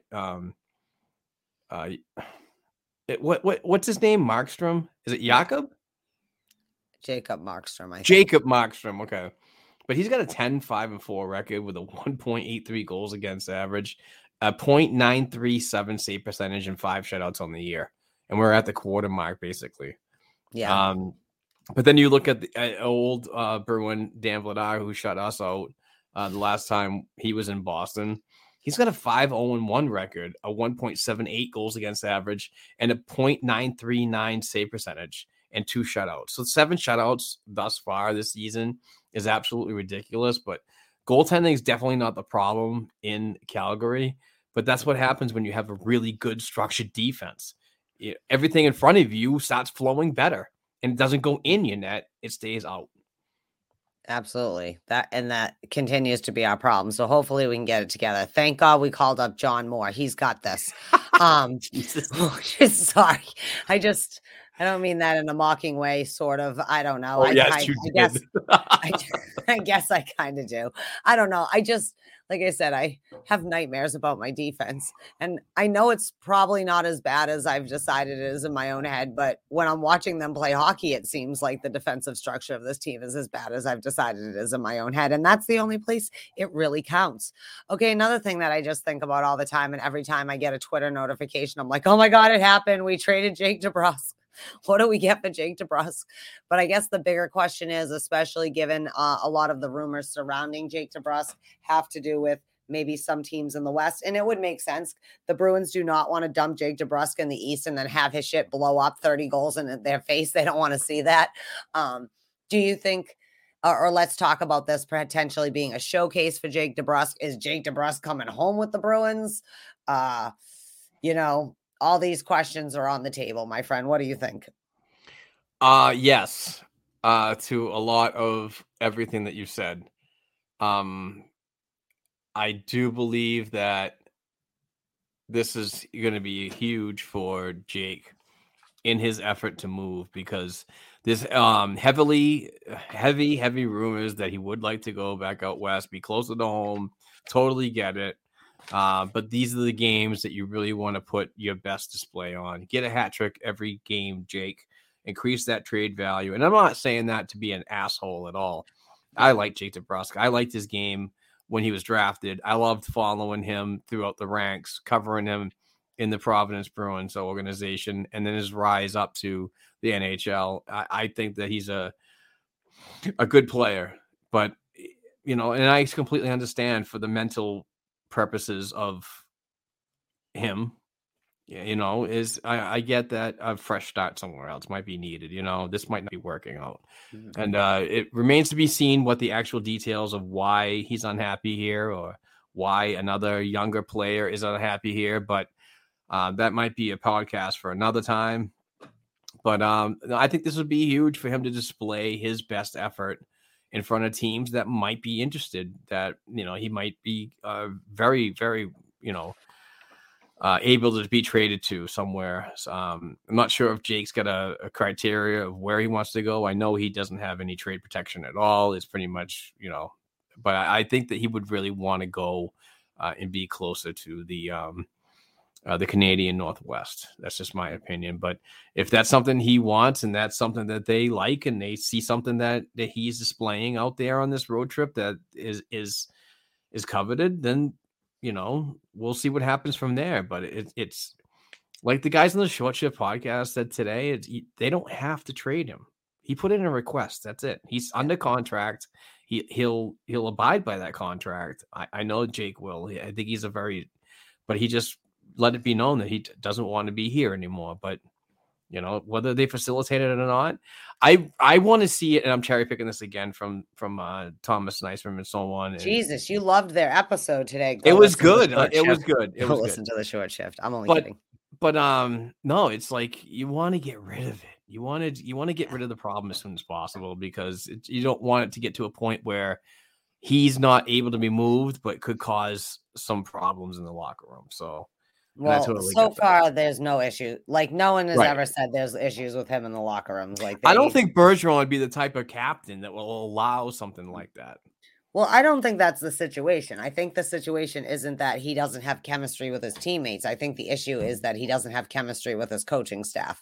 And exactly. He's a boy that's lost, and he's not necessarily, I'm not blaming Cassidy or DeBrusk when I say this. I just mean either Bruce is just not the coach for him and cannot get through to DeBrusk, or like even just generally, like we say, lose the room. Maybe it's been so repetitive that he lost Jake DeBrusk a long time ago, but doesn't realize he lost him. So he's continuing to do the same things that aren't motivating or whatever. That being said, as I always say, I mean, Jake DeBrusk has to own his part in the situation too. But I think this is definitely, the problem is not him and his teammates. It's not even that he didn't want to be a Bruin. The problem is this system isn't working for me, or sitting on the 9th floor is not working for me. And, whatever you need, each side needs something. And if it's not working, you have to move on. Like I said, sometimes you break up a relationship and there doesn't have to be hatred. And as much as people want to make it like Jake hates the Bruins and doesn't want to be here, like, no. And that's why his buddies stand up there with all the shit with him not thing.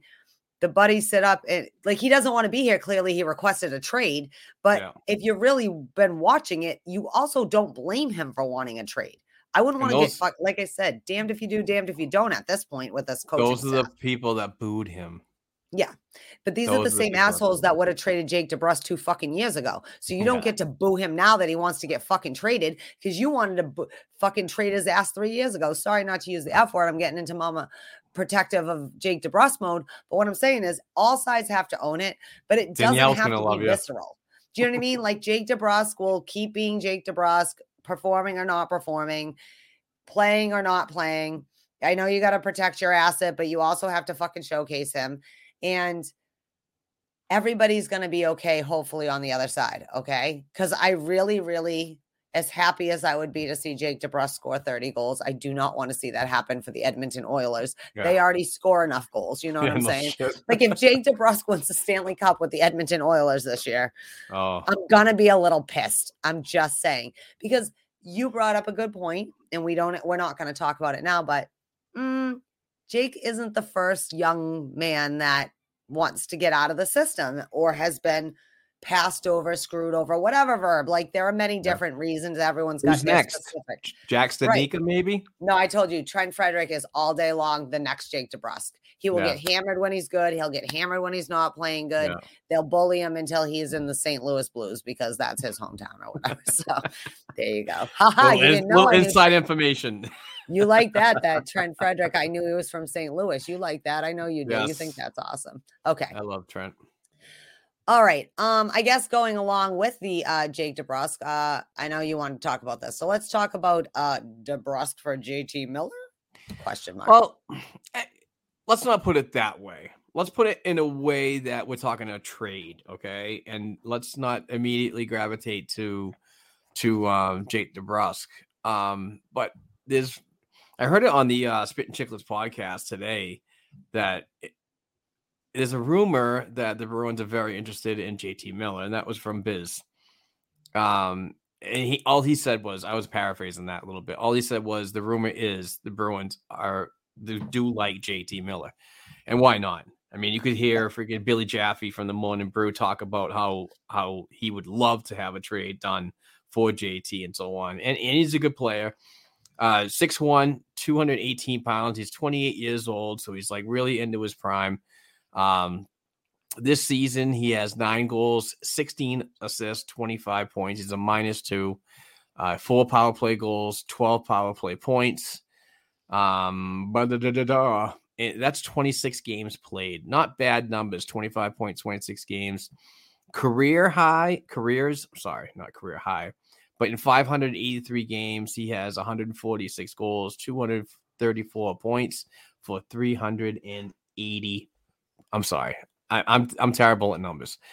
He has 146 goals, 234 assists for 380 points in 583 games. So not a bad scenario when it comes to points.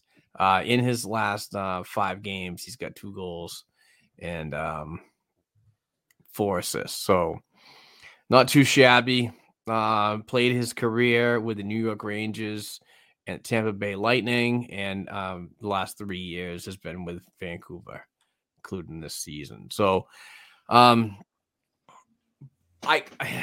reason why I'm not saying that it would be like a 1-for-1, and I know you didn't inquire that when you started the topic, but I kind of think that a player like JT is going to garner a little bit more. So it could be like a pick. It could be DeBrusk. I don't think a 1-for-1 is.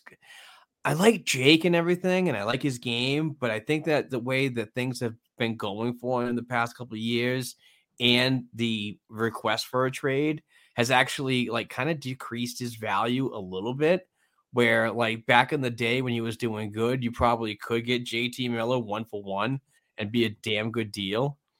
But he's also a center too. That's what I was thinking. It's like, well, there you go with the depth and everything like that. Now, who are you going to move out to facilitate him to come in? Nika. No, I'm just kidding. Yeah, but that's a developing asset that plays center too. So it's like, well, if you bring in a center, then are you going to have room for a player like Jack Studnicka in the future? It's like, all avenues lead to like basically no. We're basically going to pinch all our prospects out of our system.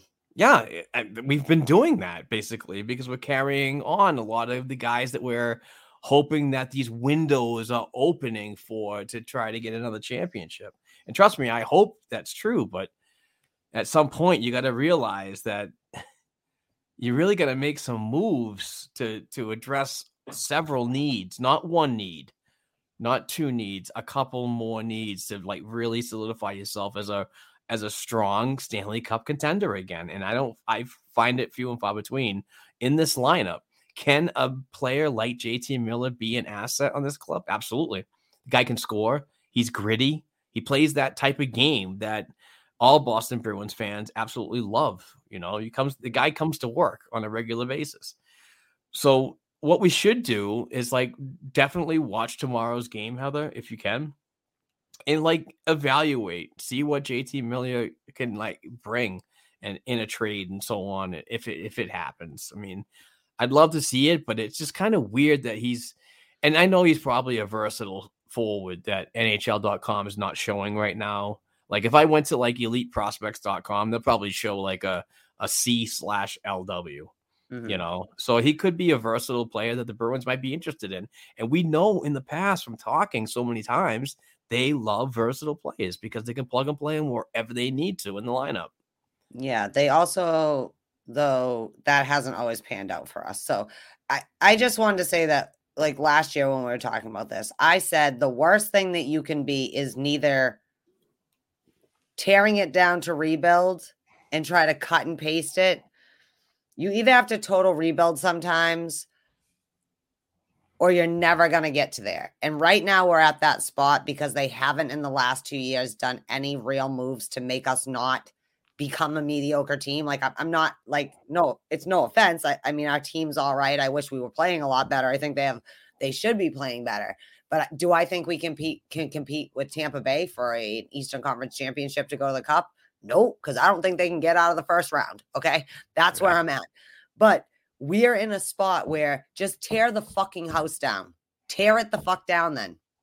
Figure it out. Because I'd rather be bad for 2 seasons than limp like this for the next 10. While you're still trying to figure out why you're holding on to what coulda, shoulda, woulda.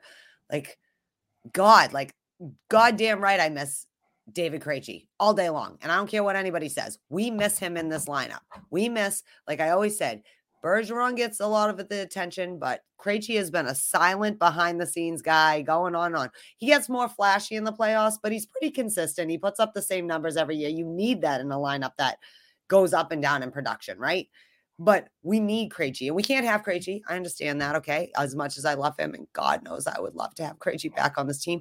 I'm also a realist, and I don't actually expect him back on this team. But you need someone who can do that kind of shit. Like Coyle, again, you're playing well, but you're not probably the center for Taylor Hall.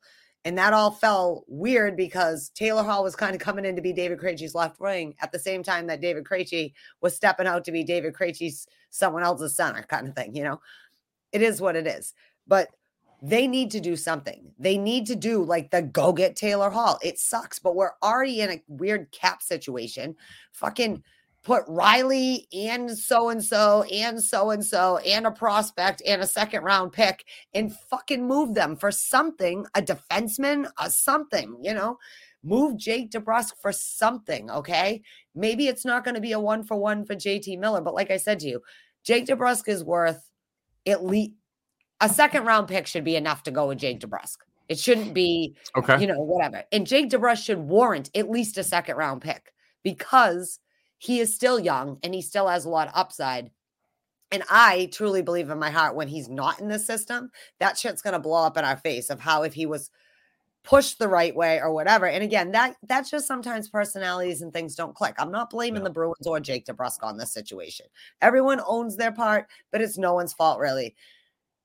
That is going to probably happen. So what we have to make sure is that we don't have something come back in which ends up being another dud, ends up being the great. I'm glad Louis Eriksson is here. Dud.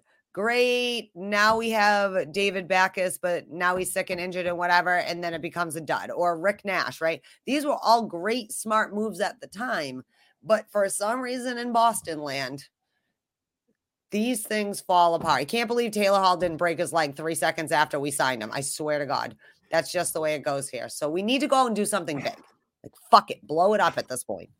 All right. Logan Mullen, my boy from Nesson, and he does a fantastic podcast with Lauren Campbell. And, oh, shoot, I don't remember who else he does it with. I'm sorry. But Logan's my boy. He is going off of another a tweet. So this is a quote tweet on Bugner and Kevin LeBanc. Sorry. Sounds like this is from Logan. Sounds like what Bruce Cassidy has said about Jake DeBrusk. And if teams were to do a players needing a change of scenery 1-for-1, a DeBrusk LeBanc swap on paper makes a ton of sense. So that's from my boy Logan Mullen talking about LeBlanc. That's from I believe this San Jose Sharks. I think so. Yeah. I don't know. His name's been all over the place today. And I'm like, he had a great year. I think he had a great year last year or the year before. And his contract real cheap. Something to work on. He's got that grit, got that style. It might make sense, you know, but we kind of had a feeling that this was going to come down to it. Like, this is going to be a problem player for a problem player. And I'm not saying it's a terrible problem. Like Evander Kane being a douche canoe, what he does. But, you know. Holy fuck, I wish I never heard the name Evander Kane ever. I know, I'm sorry. I couldn't believe the people that were freaking like adding me like, hey, would you take Evander Kane? And I'm like, no.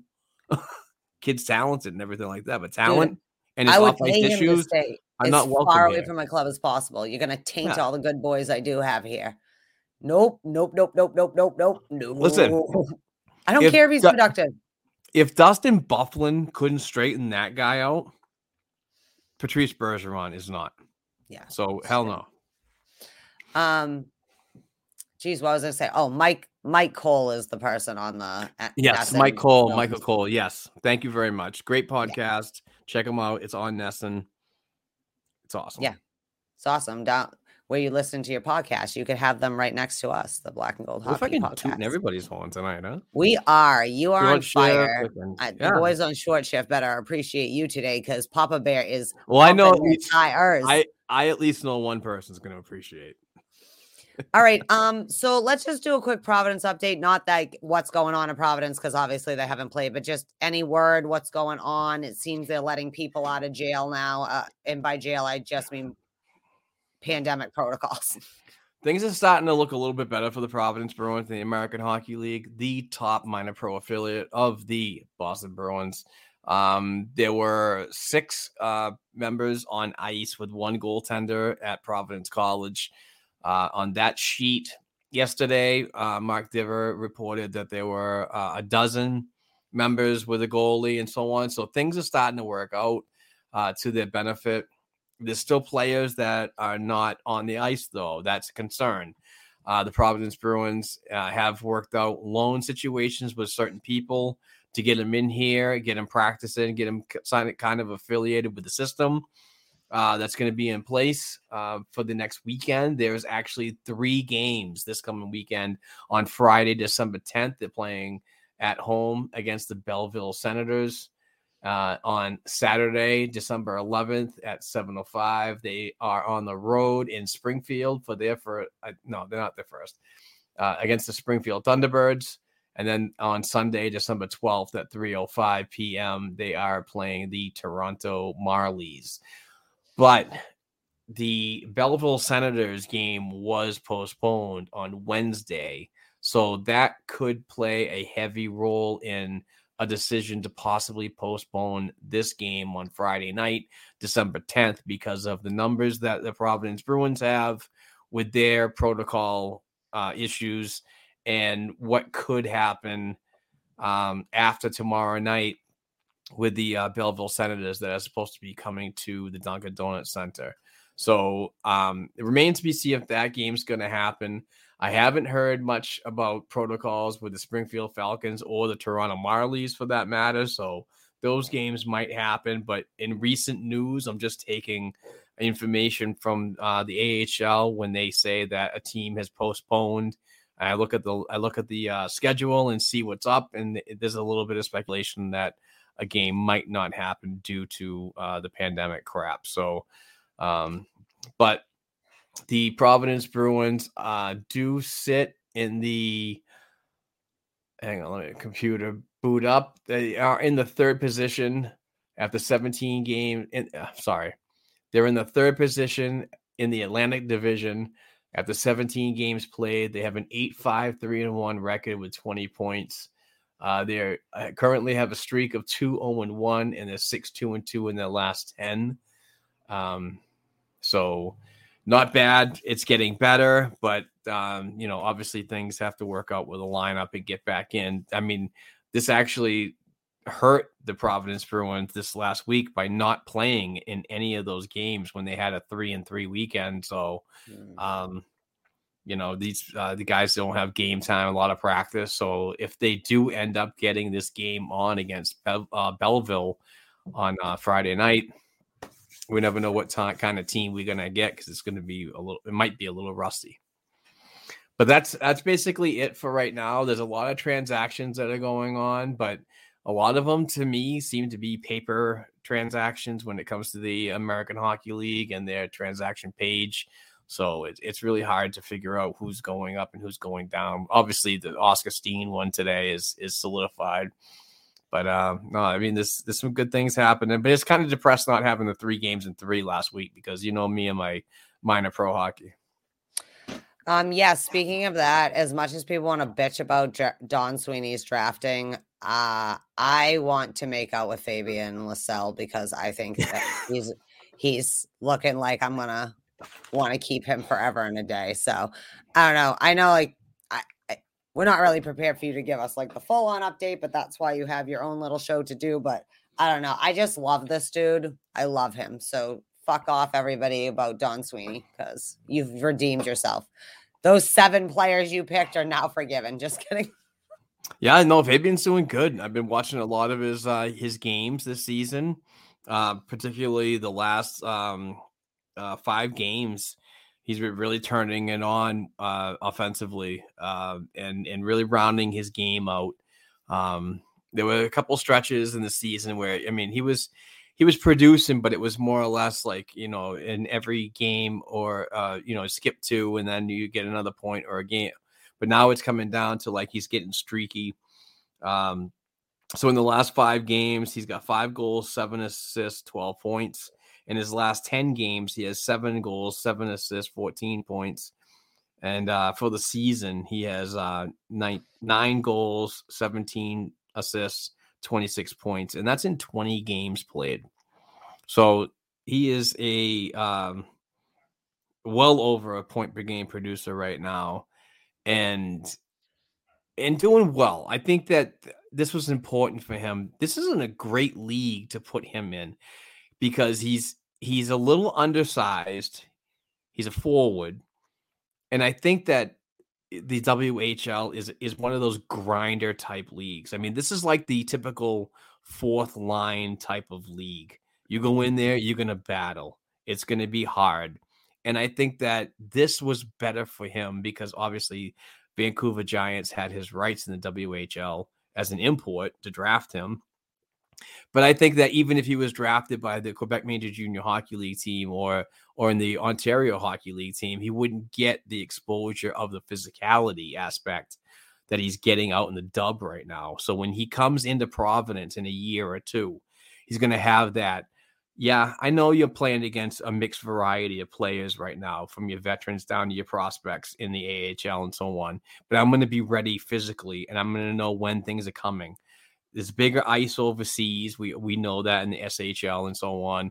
When you come over here, you play on a smaller sheet. Everything's coming at you faster. Leagues like this prepare players like him for moments like he's going to have in the next 2 or 3 years because it's just really good. And I like this pick because now we're identifying we have a weakness on the right side, and this is a building block that we can work on moving forward. So big props to Fabian and his game out west.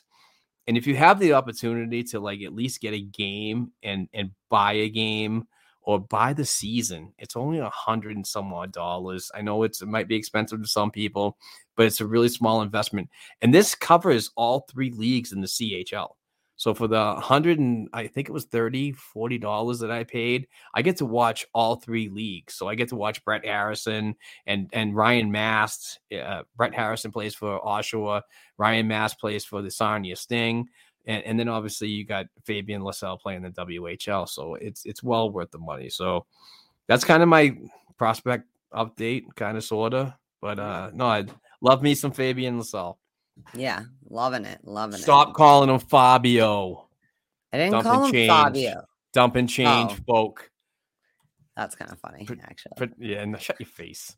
It's funny. Those boys are funny. They crack. Yeah, they are fun. Sam's my man. man, but he always like Fabio. Also, they have nasty mouths like me, so I appreciate that. I know, right? Okay, well, that's pretty much it for the Bruins talk. Although, happy birthday to a Bruins alumni and badass goaltender Cheevers. Today is his birthday, so happy birthday to you. Just a few things I'll fly through real quick if you want a quick comment or not comment on, but I see the time and I see that we're getting close to time. But a few things, the U.S. Hockey Hall of Fame is doing induction for 2020 and 21 on Thursday in Denver.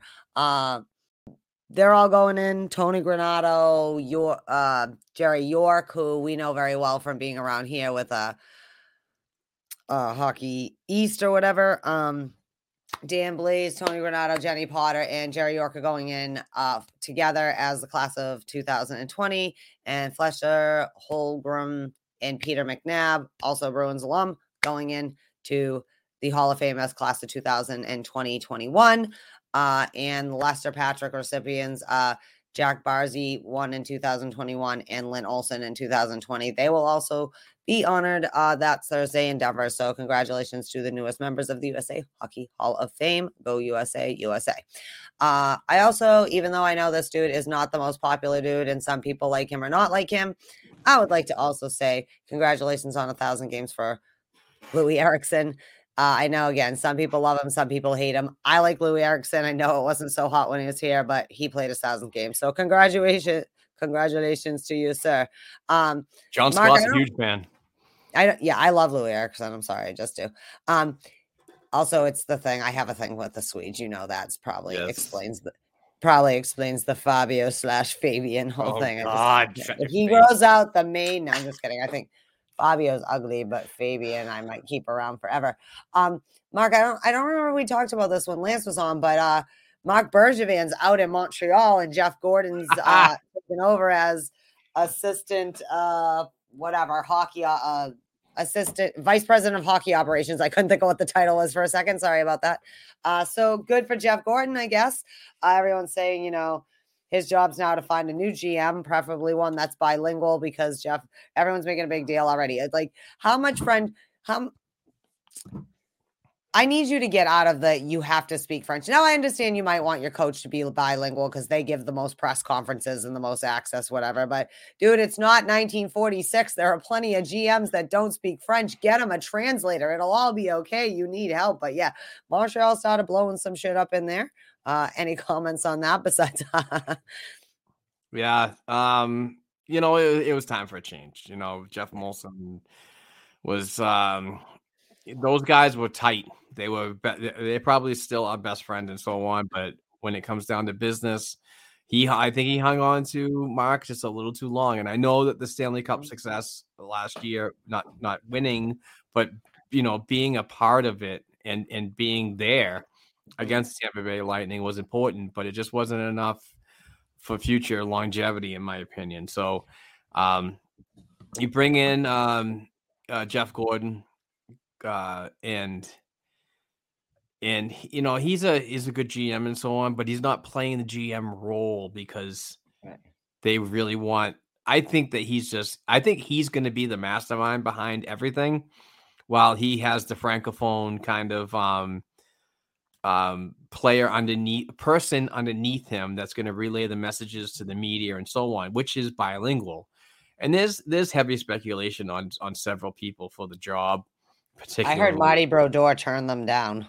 Oh, really? That's what last week they were saying. Patrick that Montreal. I don't know that to be true or not, but I had seen that Montreal had approached Marty Brodeur, and Marty Brodeur said, "I have no intention on leaving." Well, there you go. New Jersey Devils.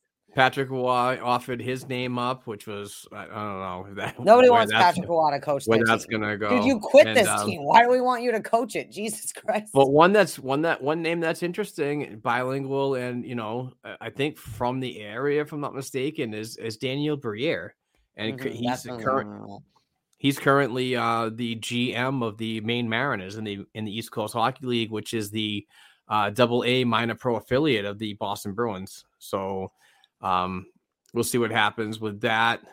That's a big jump from the Maine Mariners to the Montreal Canadiens. It is. But if you think about the trail of the connection between Gordon and it's not, I know it's not Gordon. It's, what is it?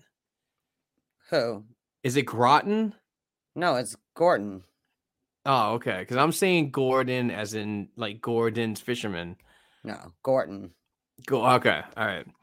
So I don't know. When New England is, it all sounds the fucking same. I know. The letter sounds, I know. You know, it's the Just But they do have a history, because originally the Maine Mariners, the past couple of years, were a Philadelphia Flyers affiliate.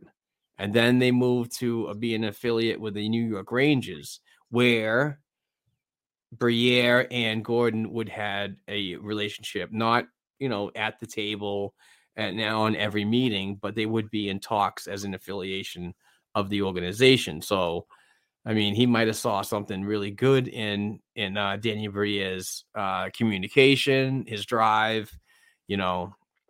So who knows? But we'll see what happens. I'm not too fond of either. But then again, you hear about Bergevin being the guy that's probably on the highest on the list for Vancouver Canucks, who just. Well, that's funny, because that was the next one. Benning's out as GM. They fired their head coach. Bruce Boudreau, as you alluded earlier, has already taken over. Brucey. They also fired their I don't know how to say this guy's name. They went to town. Dan Smell is interim GM, but they fired their assistant GM. They are on a tear, and it was made clear that this is just the beginning. They're pulling some New York Rangers shit from a few years ago where they just like, no, Buffalo Sabres. We're firing everybody. Yeah, they all have. Okay. Yeah, so that's the situation in the Canucks. Hopefully that but one I wasn't really too surprised about, but I'm surprised didn't work out too. Philadelphia filed Alain Vigneault, which may be one of the most French coach names ever. Maybe he's the next GM of the Montreal Canadiens. He does indeed speak. Anybody speak French out here? We need a GM. No, I'm just kidding. So anybody will do. Did you see the cop dog take a fucking heater on the freaking Philadelphia Flyers logo? I did. That was awesome. That was never awesome. Want to hear someone complain about. If I was going to dump in a place like that, that's where I dump. Because that dog shit on the logo. So next reporter that walks on the thing, or Justin Bieber walks on the thing, everyone shut the fuck up. I love it. Okay. Although I do think it's brilliant that the last couple teams to come in decided to put the logo not on the floor to solve that problem. Yeah. Hey, how about if we just don't have it on the floor? There you go. What are you going to do? So that was that. I just wanted to point out, this popped off the other day that Arizona was for sale and maybe they were going to Houston. I was like, oh, goddamn, Mark might be right. But then Gary Bettman and the Arizona Coyotes like, fucking A, the team isn't moving. Sure, we got nowhere to play next year, but. Listen, just like Elliot Friedman said on 32 Thoughts, the podcast, until Arizona has a place to play and they mention it, you're going to hear this shit all the time. Yeah. And I want to dovetail a little bit on the topic that if they can't find a place to play in Arizona, but the idea of Houston is in play because they are technically in the Central Division now. How fitting is that? That's just that speculation right there, Heather. But if you can't find a place, why not play in Kansas City for a little bit? Well, I mean, you already have a place in Houston, actually. So, arena. Well, they're not going to Houston because the team isn't moving. And as they also alluded to on 32 Thoughts, that takes 3 to 5 years for that to shit happen. It's not going to matter for next season. Right, they still need a place to play, and the team is still going to be the Arizona Coyotes. No, I get it, but Houston already has the arena. That's the thing. And I get that. But as they also brought up, Gary Bettman is not moving any fucking team until there's absolutely no fan base for the team. And Arizona's problem isn't a fan base. Arizona's problem is they keep having stadiums in the stupidest places. Well, currently they don't have a place to play next year. They have that shit nowhere, I understand logistics and so on, but I think they're going to be playing in Tempe. Nah, I think Houston. I'm going to bet you $5 a beer. Well, we'll bet a beer. I'll bet you one beer. And you'll never have to own up on that Montreal bet that you've reneged on for 15 years, okay? I bet they're playing in Tempe. Arizona State. Also, Arizona State has a hockey team now, and they were playing well, and like a bit hockey interest is out there. So, meaning they have a place to play there. Like they don't, it's not going to be as big. It's not going to be whatever, but it's better than the no place they have to play. I'm thinking, who are these fuckers that aren't going to rent them their, like, you know how they're getting evicted from the stadium? What the fuck do you do with a hockey rink in Arizona if you don't have the professional hockey team playing? Sure, you could bring in a smaller club, but then you have the issue of if you get an AHL team there, say, well, that stadium is going to be too big to fill for an AHL team or arena. I don't know. I keep saying stadium. It's because my Bills lost last night. Did you see my tweet the other day about freaking a rink, an outdoor rink in New Mexico? Yeah. Oh yeah, I saw that. And I said, "Is this heaven?" And I was like, "No, it's New Mexico." That fascinated me. I was like, "Holy shit!" Now I've seen it all. All right. So I see time's clicking down. I just had a couple other quick things. This is making me nervous, and I know the answer to this question, but is the NHL pulling out of letting their players go to Beijing? I'm thinking so. The deadline is in January. I think it's early January. But we'll see what happens with that. Numbers are rising worldwide, and this is just getting crazy again. Players like who's the goaltender that said Robin something. Lehner. Yeah, Robert Lehner came out and just said, it's not good for me and my mental illness and whatever, because if we do get COVID, You get stuck there. the 3 pandemic, weeks. damn it, yeah, you're stuck there. So 3 weeks. I don't know. We'll see what happens. You see, it'll be interesting if I have an issue with the league telling them they can't go. This is weird. I have an issue with Gary Bettman and them saying you can't go. I think that the players should be able to negotiate that. The teams are paying their salaries, right? So if Connor McDavid gets stuck on Team Canada and he can't come back from China, that's between Connor McDavid and the I almost said Arizona Coyotes. Holy shit. Edmonton Oilers. That to me should be between them, because technically they're the ones paying his salary. I don't really care if it's bad for the NHL if McDavid gets, like, I'm just using him for an example, marooned in China for 3 weeks. That might be bad for overall business for your league, but I don't care. I think that should be up to Connor McDavid and the Edmonton Oilers. And I don't know. I just have a hard time. Like, no offense, but Austin Matthews and them, not my cup of tea, but do I want him kicking some ass on Team USA? Yeah. But again, that should be between Austin Matthews and the Toronto Maple Leafs. And, that's just how I feel about it. But all day they've already didn't want them to go to these fucking Olympics. And now they have reasonable reason to not really let them go, right? I don't know.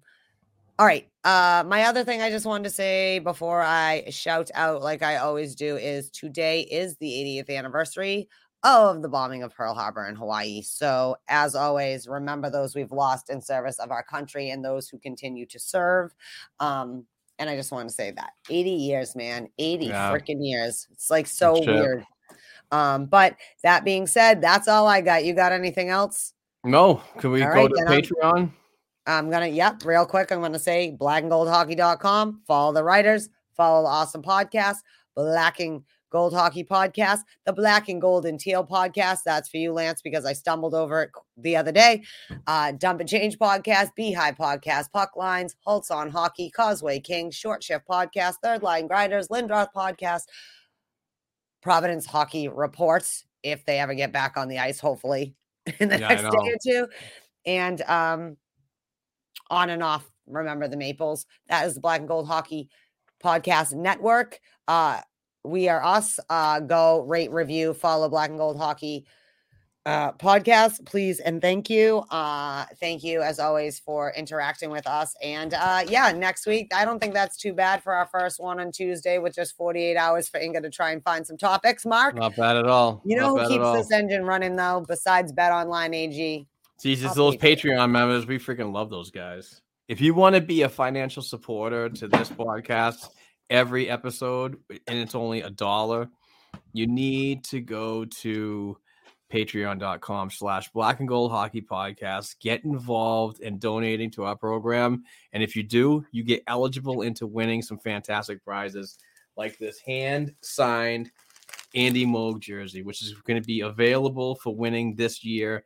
This month, sometime in the middle of the month. I haven't decided which episode we're going to do it on, but this is going to be $1. But you also get eligible for hand-signed pucks. Don Marcotte, 1972 Stanley Cup champion, and Johnny Busick, 1970 and 72 cups, all fully authenticated in the back, and everything comes like that. I ship it to you just like this in a nice box, all for $1. And these are the weekly prizes. The hand-signed jerseys are the ones we give away every month. So like I said, please go to patreon.com/Black and Gold Hockey Podcast. You donate $1. We pay some bills with that money. We appreciate you guys, financial supporters. But the other half of your dollar, the 50 cents every time, goes into all these weekly prizes and monthly jersey giveaways that we get from Bruce Sullivan from Boston Sports and Music Memorabilia. So please get on board. Jump on board. Free stuff. It's unbelievable. We love it. Everybody loves it. And 60 of our Patreon members love it. So it's amazing. So that's it. This week's winner of our weekly prize goes to Cody Stevens. Really nice guy. And I also want to say something about Cody Stevens. Cody was kind enough, and it's very skilled machinist, to build this kind of thing for us that I'm going to hang up. But 5 episodes ago, we celebrated 250, Heather. So awesome. Yeah, so this is kind of cool. And I want to cry a little, Cody. That's beautiful. Yeah, but once we get a backer, he also made you one too. Oh. So I'll be giving this to you. Oh, that's awesome. Thank you so much. Yeah, Cody's the beautiful man. Work. Beautiful yes, work, sir. Cody. Yes, sir. But listen, I do want to mention Sharon Dietz was last week's winner. I forgot to mention it. We were really up against it with Lance last week, and my mind goes a million miles a minute. So I totally forgot. But I do want to also shout out Maria from Watertown, still getting your jersey. Nick Booster, you're still getting your signed puck. Jen Morin, you're still getting your signed puck. Eric Blackie, you're still getting your signed pucks. So you guys are all getting taken care of. I'm just a little behind. I got notes on everything. So I'm taking care of you all, but just please be patient. But please donate. We truly appreciate everybody that does. And we truly appreciate everybody that's, stayed on the pod till this far or on the YouTube video till this far, because we appreciate you. I know. This is our first Tuesday. I thought it was really good. I limited edits I'm going to have to make, which is fantastic. So let's keep on that. But please rate and review. Please subscribe and thumbs up on YouTube. We really appreciate it. We're going to get back on and getting everything more repetitive, but just a different time to allow me to travel to the AHL games and the East Coast Hockey League games that are particularly, gravitated to the minor pro system of the Boston Bruins. So I think these weekdays are going to be better. So, and who knows, maybe it'll benefit Heather and I in going out and getting drinks on the weekend. So yeah, that's what I'm talking about. We'll do a bonus buy. This is a Black and Gold Jesus. We should do a beers and Bruins sometime. No, we keep saying that. I even talked to our friend Dale about it when we were out this thing. He's like, you always say that. I go, yeah, this is the problem. You are guys and I am not. So I'm going to pick a fucking day where we're doing beers and Bruins with our friends. And I'm just going to say, hey boys, guess what? We're going to do it January 17th. And y'all go, okay. And then you'll bitch about it. And then you'll all show up and then we're going to have some drinks. I'm just going to drop shit and watch you guys drink and talk. And then I'll just giggle on the side. Because I love this. Here's the topic, boys. Go ahead. I want to see what happens. Dropping the grenade of chaos. Yeah, that's what I do. You all know that. But anyway, it has been a pleasure, Heather. We truly appreciate your time tonight on this Tuesday evening. Thank you, everybody, for tuning in, subscribing, listening, support, the retweets, everything. You guys are amazing. That's it. We will talk to you next week. Next Tuesday night, we'll have a whole bunch of shit to talk about. West Coast swing. I know. West Coast swing. Let's go 3-0. No predictions here. I hope to see it. We'll see what happens, but we will talk about it next week and everything else that comes up in the news that we find fitting to sit here and shoot the shit about. So with that being said, Mark Allred here, and that's Heather Ingerson there. We'll talk to you guys next week. Be safe. Take care, everybody. Get your Christmas shopping done. Please go to blackandgoldhockey.com and use the Fanatics banner when you do that Christmas shopping, because we certainly appreciate it. With that being said, I'm out. I got nothing else. Bye.